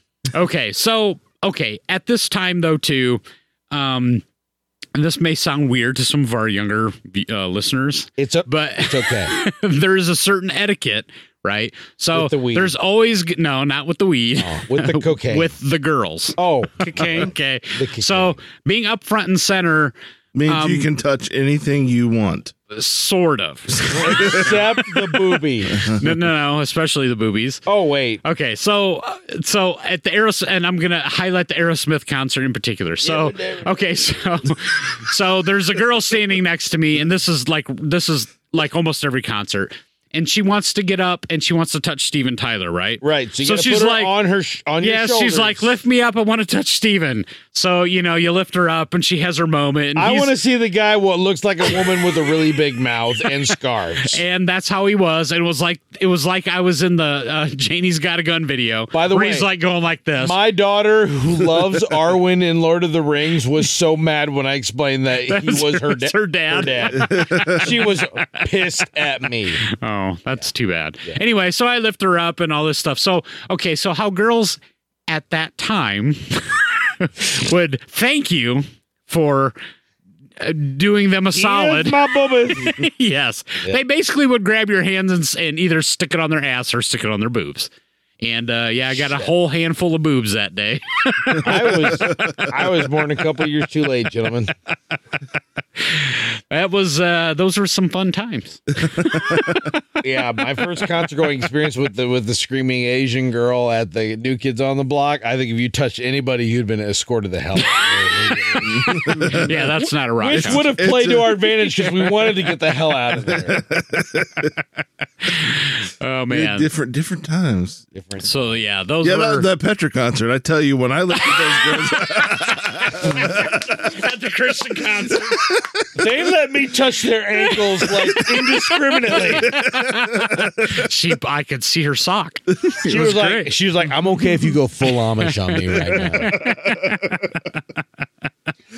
now. My first small venue concert, other than like, the college shit that happened on, our private college campus, stuff like that. Shoot, we had Battle of the Bands that I partook in and had no damn right to be there. But was right after we graduated, I went up to visit, and they said, "Hey, there's this band playing up in Chicago." I'm so you okay? No, not even a little. This is a new thing in my 40s. When I get drunk, I hiccup like a goddamn Tom and Jerry cartoon. So bear with me. But a couple of friends really liked this band I'd never heard the name of in my life. And like, we're going to see, you're going to like them. And we went up to a concert. I don't even remember the name of the club. This is like 2 decades ago almost. And it was a band called Over the Rhine. Oh, man. And they said this. I love Over the Rhine. This band. I forgot about that concert. This band is. Did you go with us? Okay. Yes. Yeah. They said they're religious, but their music is not. Yes. It's not Christian music. It's not solely about that. Correct.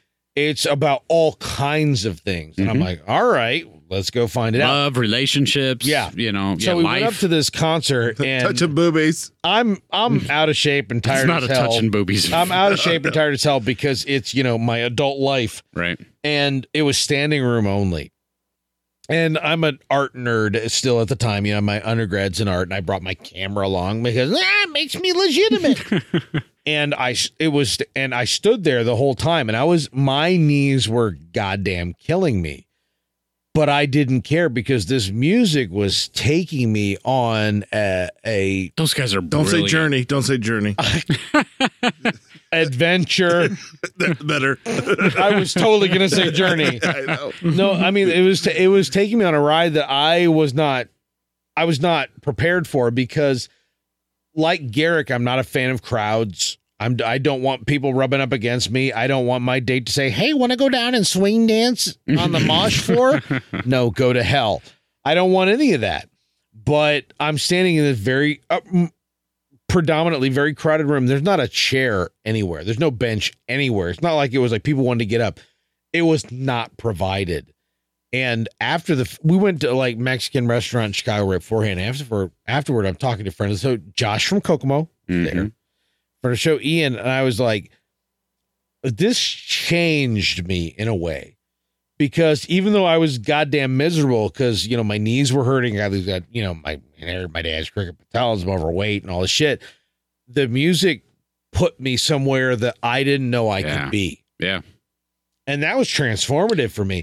And the funny thing was when they would come through Fort Wayne later, I'd drag your asses out to see the show because I'm like, you don't understand. I'm going to show you something where these people are deeply religious, but are going to sing. These white ass people from Cincinnati are going to sing soul that is going to rock your soul. This is basic. I mean, the heart of the band is a husband-wife team, right? Songwriting team, Rehnquist. and they bring a band with them, and we've seen them with you. Me and Howie and you went to go see them at Come to Go Ministries here in Fort Wayne. I couldn't wait to expose anybody to the limited shit that I knew, and we went out to see them, and like that was a great experience. Such a small venue, yes. But first off, he is where he's like an amazing writer and instrumentalist. Yeah, he plays everything. And then she gets up, also a talented instrumentalist, and she's got the smokiest, it's great, beautiful soulful voice that just literally rocks you to your core. Yeah. And sings these like blues, pop, jazz, rock fusion that you don't know what one number to the next is going to bring you. The thing about this band, again, Over the Rhine, was that, especially with this live performance that we all went to, I've been to a lot of live performances, local, national, whatever. And a lot of the time, probably 60, 70% of the time, you kind of get bored. Honest to God, that's true. Seriously, because you don't know the music and, and it's just, okay, it's a song, okay, that's fine. you know, but this band in particular, this is pull one of you those. in. They do. I didn't know any of their songs, Nope. but they were just perfectly crafted tunes, and the live performance was just amazing, and I love those experiences. Yeah, when I went to work at Navistar, which would have been a couple of years after I graduated from college, I went through training for this kind of like analyst group, and they dropped me off and they said, all right, this guy's going to be your mentor. He's been working here for years. He could be your mentor. We sit down and we start talking. And the first day, he's acting like, what kind of music are you do? He's like in Depeche Mode and shit like that. And I'm like, I don't know. I'm kind of like in this band called Over the Rhine. He goes, wait, you know Over the Rhine? Yeah. I'm like, yeah, I got a couple of their albums. He's like, oh my God. Nice. It was like this kinship that was like, at its like, he was like, oh my, how do you know Over the Rhine? You know, because again, even though they're religious people, you know, that's not their core defining attribute is they're human beings. Mm-hmm. And their music explores all the different range of that. Right. And I was so thrilled because I have so little exposure to that stuff. Yeah. To be able to share that with anybody was just like, I'm so overly excited that it's real. Like, I hope it affects you like it affected me. And like, yeah, their music just, I don't know. Every time I get exposed to any of it, just rocks me to my core. Yeah, that's awesome. Yeah. All right. Speaking of rocking to your core, Uh-huh. Rock you like a hurricane. there are actually two concerts that I blocked out of my memory. Oh, Howie's coming Oh back. man. He's having flashbacks. They're with my ex. One Oh, that's I got all right. as like a birthday present or whatever that I didn't want to go, but I'm like, I'm being a good husband. I'm grateful that you bought this for me. And one I wanted to go at the time, and now I look back on it and I feel like I don't know why. The first one, oh dang it. It's a country band. Okay. Dixie Chick. Dixie Chicks. No, Yeah. the You both went there? I guess so. dudes. Dudes. They Silverstone pickups. they Silverstone sang Pickups. a country band. I don't know. Country The band. the movie Not a Cars, dude. Life on a Highway. Cheryl Crow. Sorry, man. can't They were help you. super popular. I feel like the Cars They version were- of that song was Cheryl It was a Crow. band and not an individual solo Oh, wait, no, she's artist. saying Get Real Gone. Rascal Flatts. Rascal Flatts. Flatts. Thank There you. you go. I would not remember that. Yeah, not the dude that was popular in the 90s for that. What does that have to do with Cars? It was that was That the was the Rascal Flatts version. was the version that was in Cars. It was not the other guy what did Yeah. the 90s popular version. Exactly. I can't remember his Cochran. name to save my life right now. So I don't really remember much about that concert except existing. That's the Eagles Um, guy. Tom The- Cochran. Tom Cochran, Oh, was it thank Cochran? you. Okay. Well done. Did you Google that shiz? Of course I did. Well done. Well Uh, done, that. sir. The other one that I'm not super proud of was an American Idol concert. Oh, Oh, Really? Which that's a American thing? Idol was there? It was the did you watch some Kelly Clarkson? Clay Aiken one. Oh, Clay. I said Rupert Grint, which is Rupert's- actually Ruben not Studdard. Yeah, Ruben Sutter. Rupert Grint being the dude what played Ron Yeah. in Harry Potter. That's Rupert Grint. Clay Yeah. Aiken was a Ruben talented Studdard, dude. Clay Studdard. Aiken, Kimberly Lockie, That wasn't. Wouldn't you say that Kimberly was the most? Caldwell. That was the most contested year. Of, Yeah. Yeah. of- Yeah, That's the only year where I watched like the semifinals and finals I remember that. I mean, of American Idol, That's and, the thing and is- literally being like, "What the hell just Yeah. happened?" I was like, well, that's Clay right. Ruben Aiken's- Clay pretty much killed it that year, but Ruben got the. Ruben when won, he won. even though Clay murdered it, and now everybody Ruben in his own right has was a- Oh, yeah. badass. Oh from yeah, hell. he was. Right. Yeah. but But Clay Aiken Clay- was He one just of those, brought it every night. Clay Yeah. Aiken seemed to bring it every Yeah, night. and so everybody was like, "Wait a minute, it was just some kind of consolation thing or whatever." Because Clay wailed, even though Ruben was amazing, Clay was just killing it. No one understood Hey. what the hell happened. Yeah. That's what the people voted for. That's right? apparently it, what man. people voted That's for. what and they got. nobody cheats at voting. Ever. So That's not a thing that happened. we learned that. So yeah, that was at Conseco Fieldhouse. Now Bankers. Oh, wow. Yeah, Banker's Banker's Life. Life. Bankers Life. Yeah. I didn't know that. Hey, I know where that's at. Yeah. You should. Yeah. But I drove past there a few times. A few. So, being a musician, I've had the unique experience of being on the other side of things. Yeah. And so I've played hundreds of shows over my career. This is the guy. The best one, though, that I played. Was when I flashed my boobies at Yeah, it was amazing. It was just a way. Did you show me your nickels, Howie? Show me your nickels. Whatever you call it. God bless our offspring. I know. I love my offspring. My child knew her nipples as nickels before she ever knew they were nipples because of your child. Nice. Show us your nickels, Howard. Anyway, my number one experience playing live for people was at the Three Rivers Festival. So we have a summer festival here in Fort Wayne called Three Rivers. Usually, when it's not COVID. Yeah, when it's not COVID. But COVID, I like COVID that. out. COVID, rock that. So this is 2001. We opened for the 90s alt band Fuel. Do you guys remember Fuel? Fuel, yeah. I know yeah. Fuel. So we opened for them, and their guitar player came out. We got to meet him. Actually, we got to meet most of the band. The lead singer, Brett Scallions, he was kind of an ass. He was out in the back. You do. But got to meet the band. They were so cool. And we played in front of 5,000 people that day. Damn, son. And it was the shit. And actually, at that time, we were getting some label attention and a few things. And there was a big promotion with the local rock radio station to get us.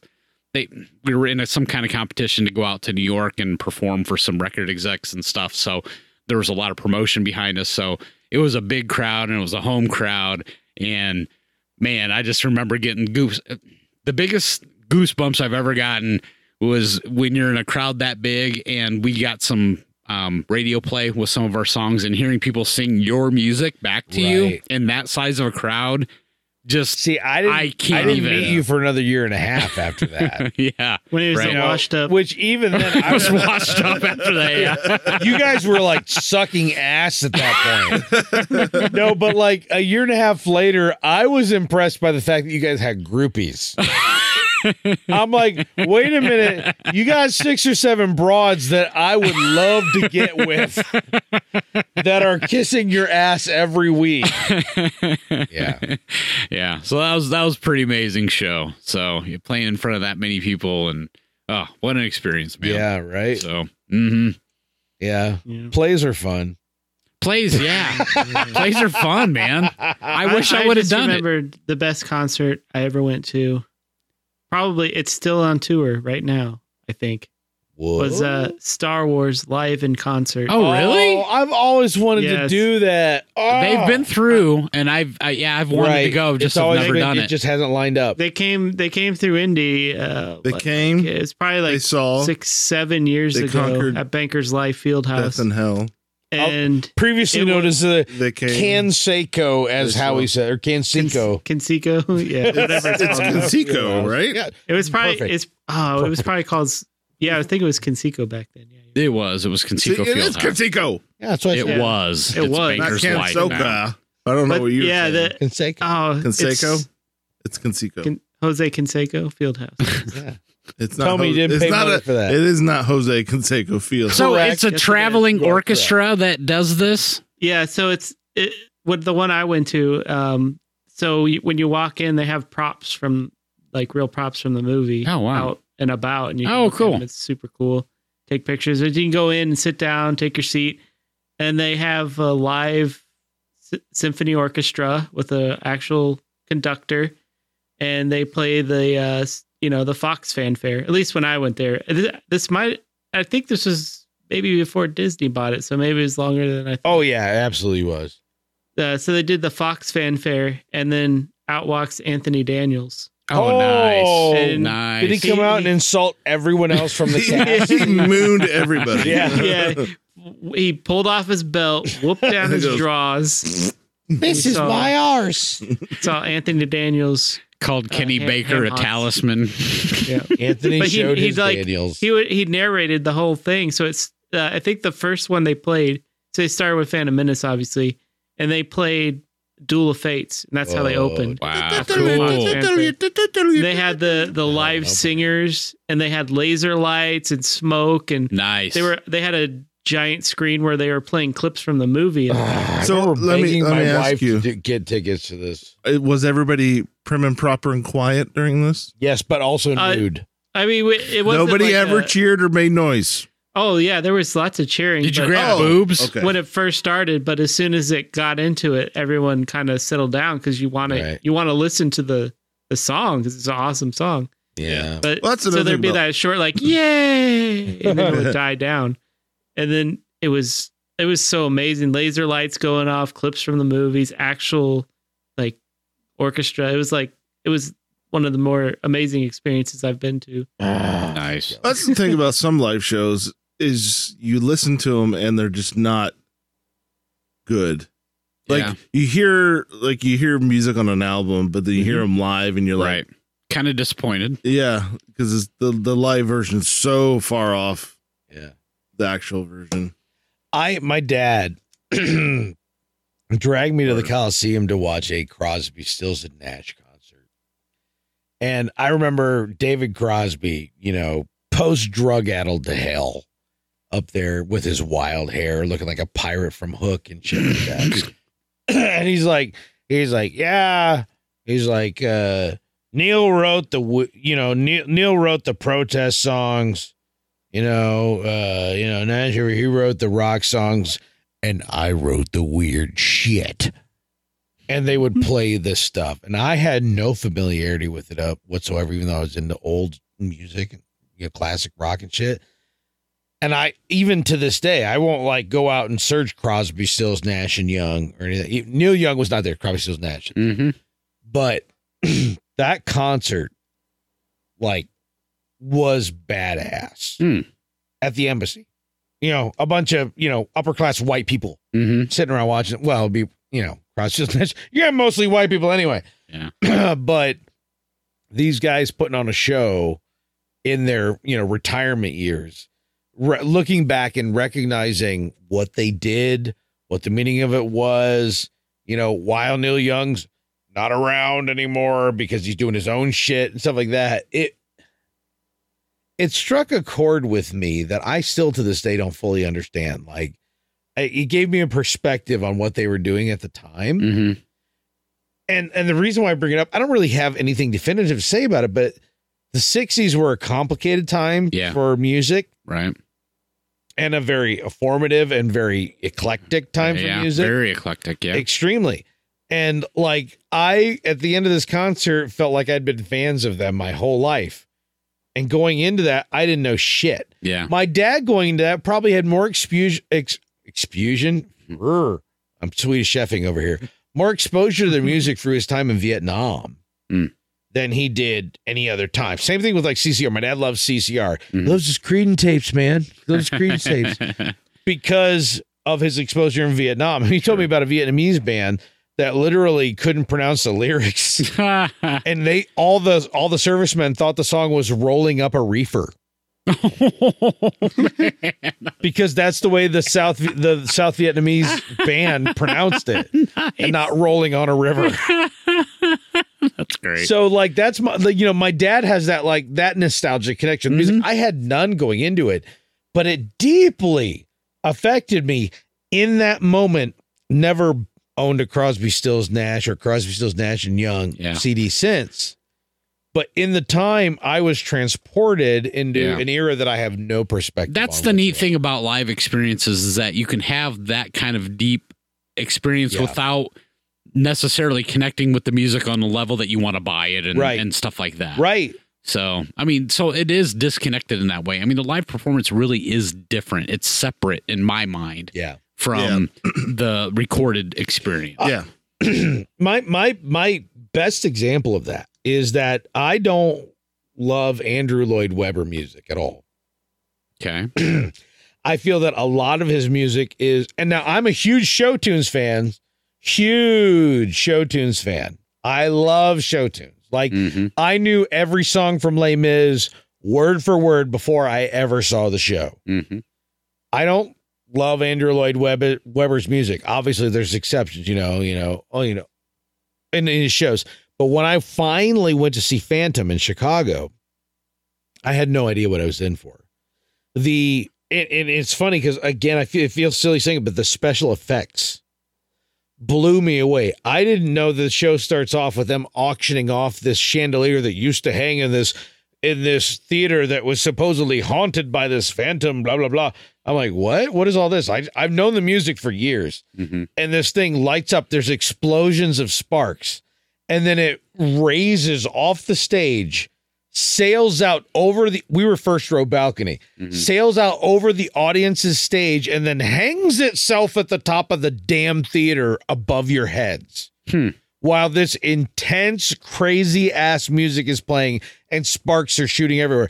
I mean, it's intimidating as hell. It's like the first time we went to Disney, my 4-year-old seeing Pirates of the Caribbean scared as hell because of just cannon shots. This is me at 16 years old, almost in tears because of the giant spectacle that I'm seeing that has been orchestrated by these mad ass engineers, in this play design. And then throughout the show, every now and then the lights would flicker on this chandelier, because it was said, and explained this to me, they said that the lights would flicker when the Phantom was near, which sounds so stupid and contrived, but every time that thing would light, you'd be like, oh God, oh, it's about to happen. You're here to see, he's singing to you, but you're like, oh, here he comes. Oh, damn. And it was amazing, down to like the flash pods that they had lining the stage, explosions of fire that happened on the stage. All this at not the Schubert, I think the Chicago theater. Yeah, the Schubert's another theater in Chicago where I saw other stuff. But like, I mean, we brought my grandma along because we had an extra ticket. My grandma, the whole time, every time something would explode, she'd be like, oh, she was startled because, she was up there. But like, we didn't know. I knew the music for years. I had the CDs, even though I didn't love Andrew Lloyd Webber. It was what everybody in the theater scene was into. But when I sat there and saw it live, I was like, holy F. Yeah. I didn't know how much loving, crafted design went into this to make me forget that I was at a live show because it was so theatrical in nature. Right. Blew me away. Yeah. Blew me away. And what people can accomplish in practical effects right there in front of a live studio audience, the vast majority of people I don't think have any taste for. And if I'm being honest, in the last 20 years, me neither. Yeah. Maybe I've seen Joseph and the Amazing Technicolor Dreamcoat, the Embassy. I've seen a couple things like that, but the level of effort that people have put in to transport you somewhere else, even though it's a live show with people running around, we take it so for granted. I've never seen Miss Saigon with the helicopter coming down out of the loft or anything like that, but I have such like an academic appreciation for it, where I want to know more about it. I don't necessarily need to go see it because, again, like Garrick, don't love crowds. Terrible. Yeah, they smell. They have COVID, but lots of it. But the amount of effort that people go into from all the way to like a mockumentary like This Is Spinal Tap, right? With the whole Stonehenge thing, right, where they get the tiny Stonehenge, so they have to find a dwarf person to dance around it so it doesn't look that small. Like, that's not lost on me because I've seen these things live with what little exposure I have, where it's like, hot damn, somebody is putting their everything into this. And that's something that I hope we don't lose. As much as I love watching live shows on TV, when I first got HD TV, and it came on Verizon Fios, and it came with HDNet, and HDNet would play these live concerts. And I've seen more, quote, live concerts, end quote, on HDNet than I've seen cumulatively. I love that. The whole Playdia thing for a while. That was great. I love those live watching shows. the dudes, what were the actual band behind the Soggy Bottom Boys from Oh Brother Where Art Thou, with Alison Krauss. Like, these things that I would stumble into where you get these different levels of, we're going to give it to you raw versus we're going to give you the full on show packed version the range of things that could just absolutely floor me for just literally people who aren't putting they're studio musicians, not milking it at all. They're not putting any charisma into it. They're just playing the best effing instruments they can. Right. Versus somebody who's out to put on the most amazing show you've ever seen in your life. Right. And they all just blow my mind. Mm-hmm. I don't know. There's something about a live show that I hate and love at the same time. Probably the best live show. This is the last one I have. So, the best live show that I had been to was, you brought up Silver Sun Pickups. So yes, I did go to a live show there. Nice. It was, I went with Barry. Barry, good old Barry.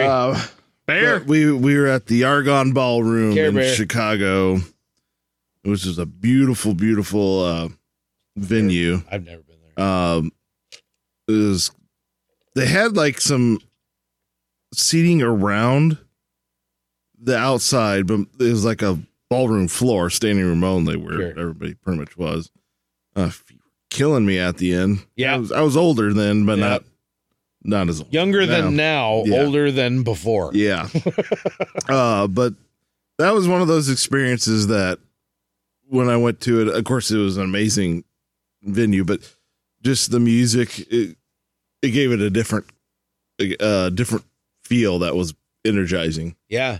being live and just, it was The venues fun. really help with that stuff too, man. Because It's like, weird. like how that a works. local embassy. Our local embassy is just freaking gorgeous. yeah, which is where I saw I Petra. with those love our local embassy. Yes, we're spoiled. As opposed to like, I mean, and don't get me wrong, because I enjoy, concerts at our Coliseum and stuff like that. And we've got other venues like it's Arenas don't interest me as much for music. I'd rather have something a little more intimate, like a theater or smaller. agreed. Definitely. But yeah, like it's amazing. I talked about seeing Over the Rhine first time, being on my feet with my camera and being exhausted. One thing I'll never forget is, they have different other musicians, different band members with the married couple that are the primary too. They had a bassist or maybe a celloist that I've never seen with them the other subsequent times I've seen them. But watching this guy live and the feeling on his face, I mean, my wife jokes about how whenever we see a guitarist humping his guitar, my wife will make a joke about you. Of course she will. Humping the guitar. But like, I don't know that in my lifetime, which I'm halfway through at this point, I will ever see a celloist with as much meaning on his face as I saw at this just one night in Chicago in a standing room only tiny little theater club. Yep. Watching Over the Rhine, they just had a cellist with him who was like embodying the instrument he held. And you felt it. I don't know the first damn thing about a cello, a violin, a viola, or an upright bass. I don't know shiz. I've played all those. Thank you. I'm sure you have. No, I'm sure you're fluent. But I didn't say I was fluent. this guy made me feel what he was playing. Mm-hmm. And I don't know, I'll probably never experience that again. But at the time, even though I'm taking pictures of everybody in the band, this rando dude that they had with them that day, which I was just transported in a way that I doubt will ever happen. Those are the best live shows when you're transported. You're taken to a different place. They keep your attention. Kind of off the beaten path a little bit. A couple of kind of other types of shows other than concerts that I've been to that might be worth mentioning. I've been in my travels, been to Vegas a few times. So one of my favorite stops in Vegas, you guys familiar with Penn and Teller? Yep. Knew it. I almost every time I go to Vegas, I go to a Penn and Teller show Are they still doing it? They are still doing it. I've never been to Vegas, but that would be at the top of my list. Yeah, no, they're still doing it. The wife and I went 2 or 3 years ago to Vegas. It was her first time out there. By the way, everybody in Indiana, it's still okay to say the wife and I. We do that. But yeah, we went there, and I mean, there's a lot to see in Vegas. Don't get me wrong, there is a lot to see. You get all those cards with the hookers on them, the baseball cards. Yeah, right. Yeah. But the Penn and Teller show is neat because they're kind of old Vegas a little bit. It's a magic show. Yeah. And some dialogue and a little bit of live music, and it's a really neat experience. If you want kind of quintessential old Vegas, that's the way to go. Something that's a little more newer than that I've seen in Vegas. Have you ever seen a Blue Man Group show? I have not. I have not seen a Blue Man Group show, but I have literally known so many people who've been like picked out of the crowd to have like paint thrown at them. Okay, I never in a million years thought that I would enjoy a Blue Man Group show. It looks so stupid to me whenever you'd see clips on TV. If it's that popular, they got something. Yes, I was wrong. Yeah, that was one of my favorite experiences in a live setting. I was with some work friends and they're like, oh, we're going to Blue Man Group. Let's go. And so I went. And the cool thing about this is there's so many different things that they're doing on stage. It's not only visual, though. The cool thing about it is they've got a live rock band behind them that's kind of off to the side that's playing music the whole time. It's all live, everything. It's not just, shot through speakers, or whatever. Or PVC pipes. But that stuff's all cool. Yeah, because there's a lot of percussion stuff, and that was a lot of fun. And there's a lot of crowd participation. There's some things that they do where they're, the crowds are very involved. So how many people at a Blue Man Group concert are wearing ponchos like they're at a Gallagher show?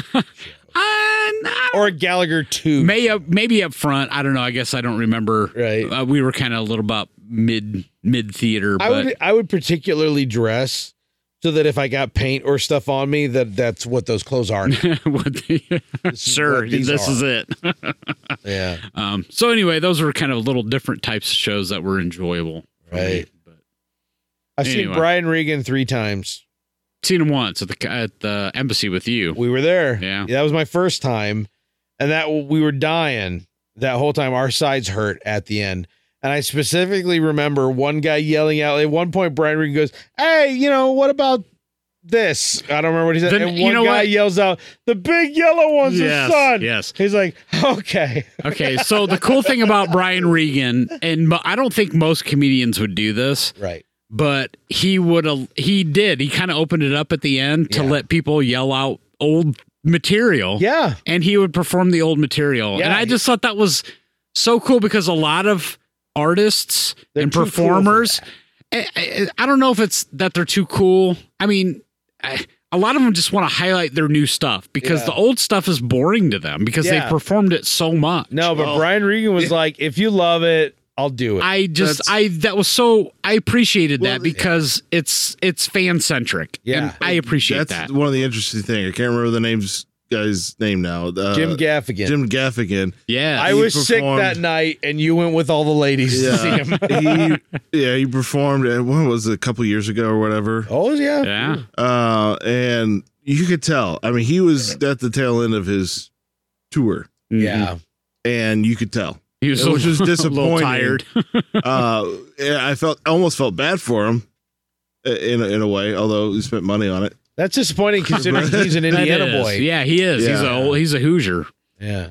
Yeah. So, that was probably one of my. That's even more disappointing than the Rascal Flatts. You know what? My wife was with you at that performance, and she said the same thing that he seemed a little.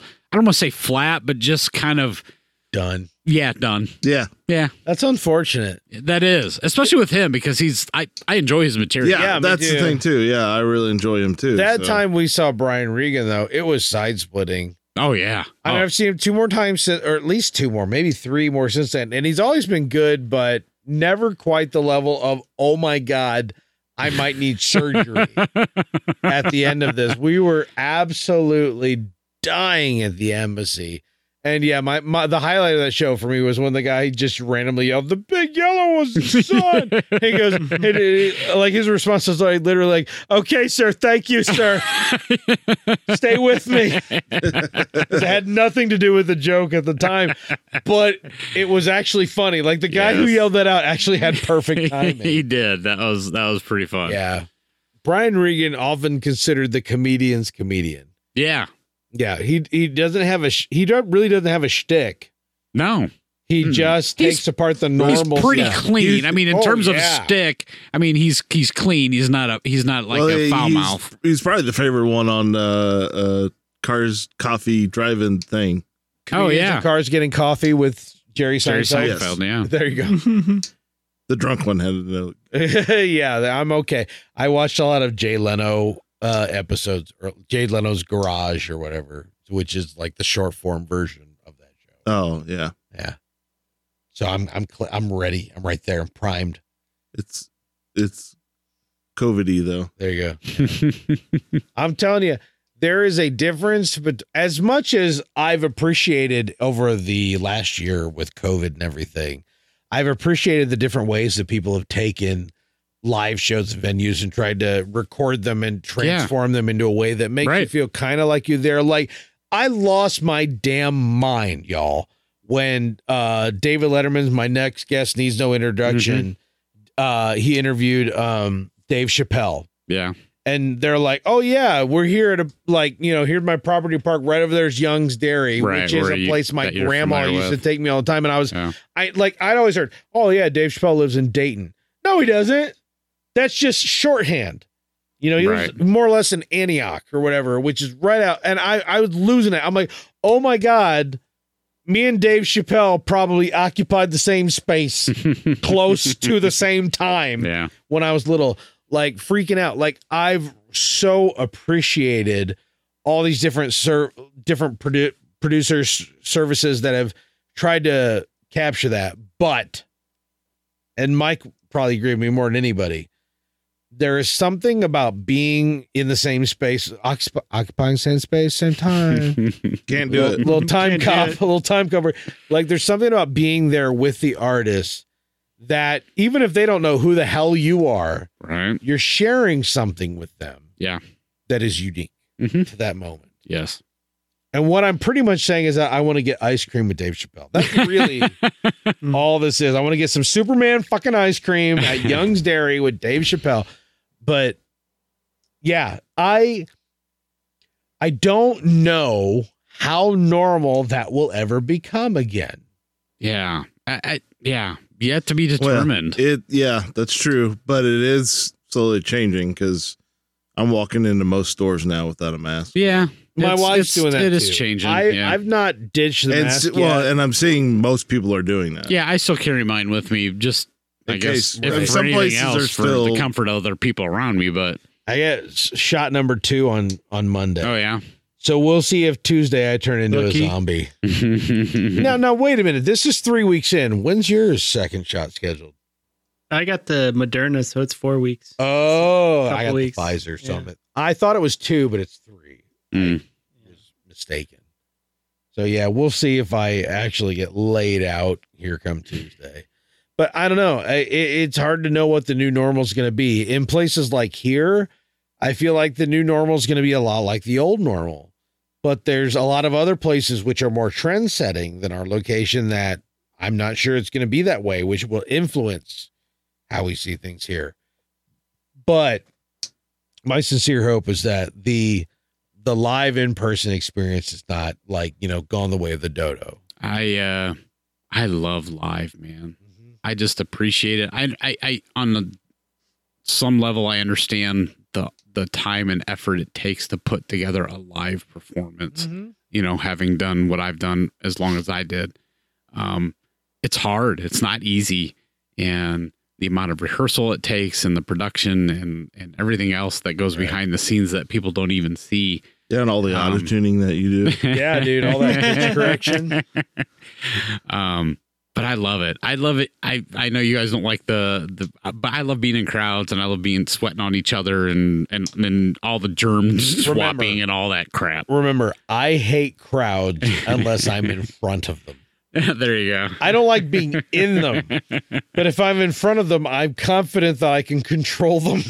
There you go. Because I'm an egotistical bastard. Yeah. See, yeah. Same here, man. Yeah. I love being on stage too. That's the other thing, man. Yeah. Right. Mm-hmm. Hey, ladies and gentlemen, won't you tell us what your favorite live show was? I don't care if it was Cirque du Goddamn Soleil. For real, man. Get on betterkind.com, click on the Discord link, and join us on Discord. And tell us what your favorite live show was. I really want to hear this. I do too, because honest to God, there are some acts you would never think were great live, and you find out they were, and you're like, oh, hell, that's something I want to get in on. Yeah. And I'm not even lying. I mentioned before, but when I was a kid in Chicago, Miss Saigon was all anybody talked about. But when I saw Phantom, which I don't even like the music of that much, other than like 2 songs, I was like, damn, if I went to my grave without seeing this, I'd be pissed. You know, I don't need to see the helicopter shit. I see these goddamn flashpots going off. Like, we want to know, what's your favorite live show? Join us on Discord. Share with us. We'd love to hear from you. Won't you run out wherever you get the podcast? Give us nice reviews so we can reach more listeners just like you. In the meantime, I'm Corey. Over there's Mike. 99. Over there's Howie. I'm dead. Over there's Garrick. People are gross. In most parts, it's true. They smell. They sweat. They're just disgusting creatures. Skunky pot smell that smells like rotten jelly. I don't want to be one.